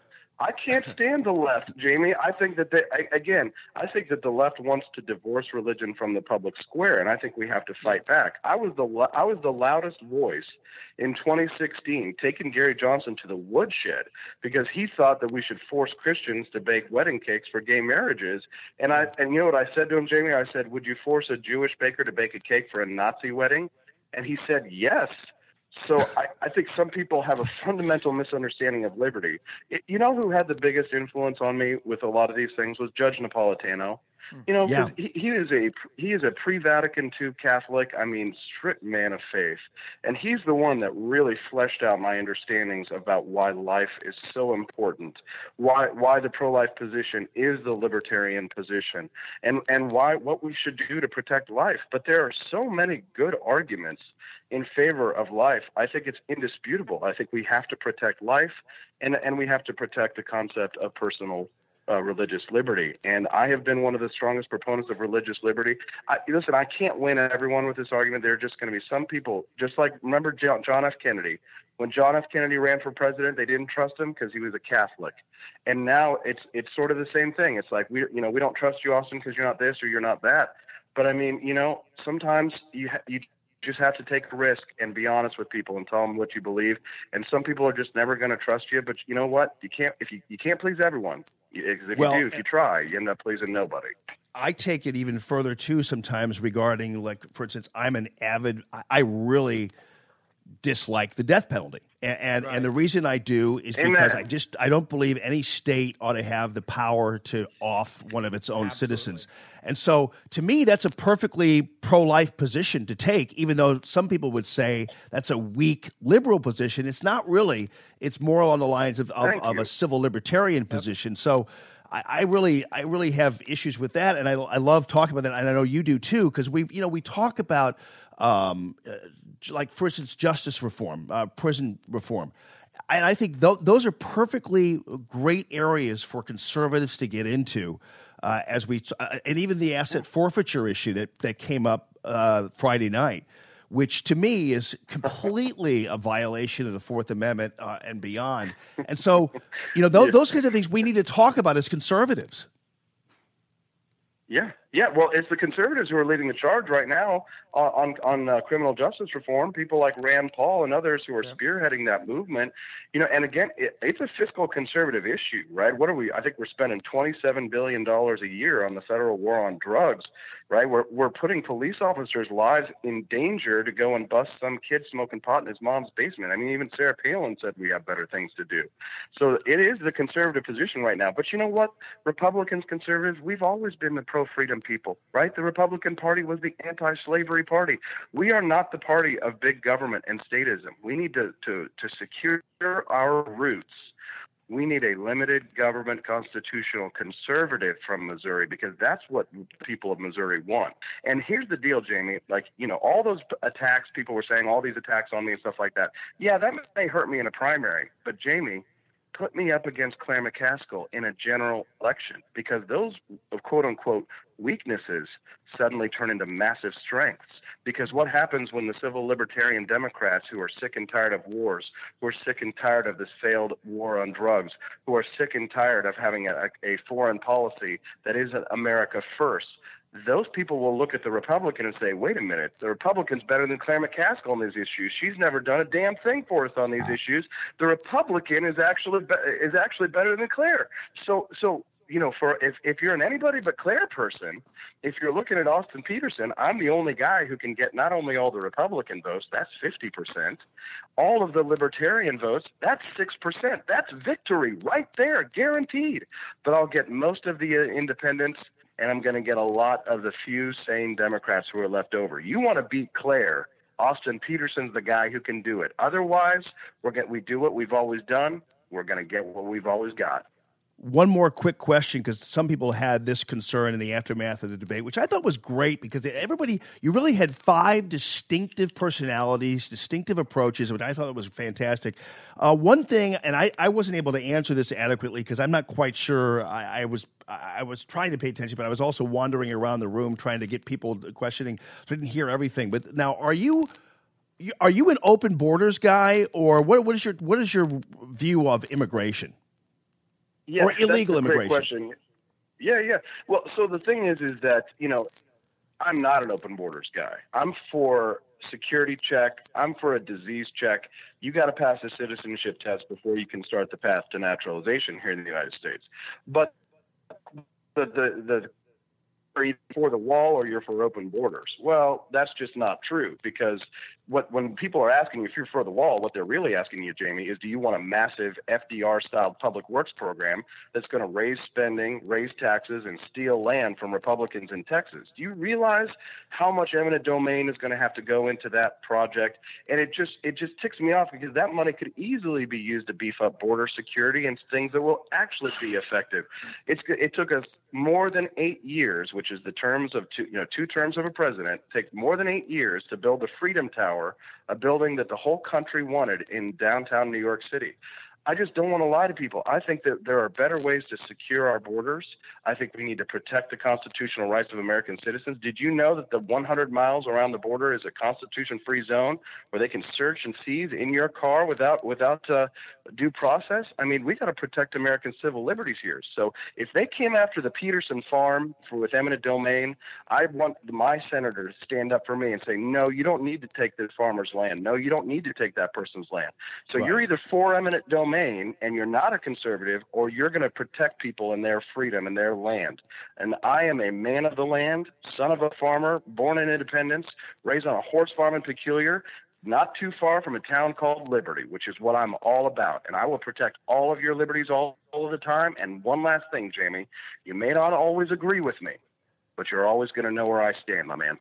You know what's interesting too, Austin Peterson, is there's honestly an off chance that the wall isn't even necessary. I know that sounds kind of weird, but if you look at the numbers of illegal immigrants who aren't coming across the border anymore, and also the self-deportation that's going on, you'd be surprised at possibly 5 years from now how unnecessary the wall will be, and ultimately it became more of a symbol of us being tough on illegal immigration, which I think we could certainly do.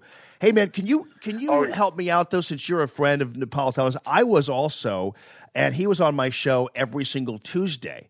Now, I can't get any of these Fox guys on with me because Fox News is forbidding them from being on the air with me because we're not really a Fox affiliate. But Judge Napolitano was a friend of mine, and the only thing is I never had his number. My producers had it, and so I don't know. Jamie, I'll hook you up. Say no more, buddy. I'll hook you up today. I'll send you his number. I'll send you his email. He loves you. Yeah, he always said nice things about you. He told me to call you first thing when I launched my campaign. So I'll send that over to you later. I got to run. I got a political reporter to call. You guys have a wonderful day. Man. Thanks, Jamie. Let's make America great again, brother. All right. Yes. Okay, buddy. I'll see you later. So there you go. I mean, listen, there were a lot of people in the aftermath of the debate. They were worried about his border situation. They were worried about the situation regarding the old tweets. You addressed deftly the situation regarding his religious inclinations, those kinds of things. And so, and he's the one, and they called us. Yeah. So, I mean, obviously we could have called them, but we were going to say, we'll get him on. We'll talk about this stuff. And boom, they're on the phone. And that's the kind of campaign you have to find impressive. There was somebody saying that Phil Valencia texted me and he goes, if he thinks Cortland Sykes doesn't have money, he's out of his mind. Because I Yeah, think Cortland Sykes has some money. I mean, I'm just telling you, the guy has some cash. But to my point about Napolitano, that's the thing. Like, for instance, I tried to get Todd Starnes on with me. He said no go because Fox News won't let him on. But Judge Napolitano, I'll text him. I say, if you're truly a libertarian, if you're truly an independent-minded individual, you'll come on Radio Free Allman no matter what Fox News says. I agree. But people loved him. I used to call him the Thresher because he would just and actually Peterson would probably, since he grew up on a farm, would probably be familiar with the Thresher, which is he just cuts through the wheat, the chaff, separates the wheat from the chaff and all that kind of thing. And that's why I call him the Thresher, because every time we'd have him on, all I wanted to do was listen to him talk. Can you imagine him having, like back in the day, I was always up against a hard break with him. I had to go. But you imagine having I don't know whether he actually could have a 20 minutes. He's a very busy guy. But nonetheless, can you imagine having a elongated conversation with this guy who is brilliant, first of all? Yeah. And sometimes I'm not always really comfortable with his stance on certain things. I get it. But for the most part, Judge Napolitano is just the deal. So look at us. We went over our time. Who cares? Why did that happen? We don't want that. No, I was with this. Jamie, I appreciate you, buddy. And you too, brother. I love our new setup. I love our new Facebook. And we'll get all the staticky stuff. Somebody's even texted me. It might be the bit mode that is lagging. I'm like, I don't know. We'll figure it out. We got guys. We got people. We got brains behind this operation. So the HD, we're going to keep adding cameras. Yep. I hope you guys have experienced, because now that we know so many people flock to the Facebook page as well as the stream, but also the Facebook page, we wanted to make that experience good for you. The streamers, you're getting a good plug in, a good signal. The Facebook folks, and so many of you out there, we wanted to make sure you were getting the full pipeline to our audio, everything else. And so hopefully that was a good experience for all of you. Yeah. Don't forget, we had to do our happy hour this week. I know. I got a lot of suggestions from people about where to have the happy hour. So maybe we'll make some calls. Beautiful. We're going to try to do it Thursday, right? Yep. And we'll do a happy hour. You know, we'll do a Facebook Live for a happy hour, too. It'll be great. Like 4 o'clock. Let's go. Let it rip. Great show, buddy. You too, man. Thank you, Ryan J. Cox. Appreciate you as always. Folks, thanks a ton. And Radio Free Allman is off and running in its second week, people. Have a great day.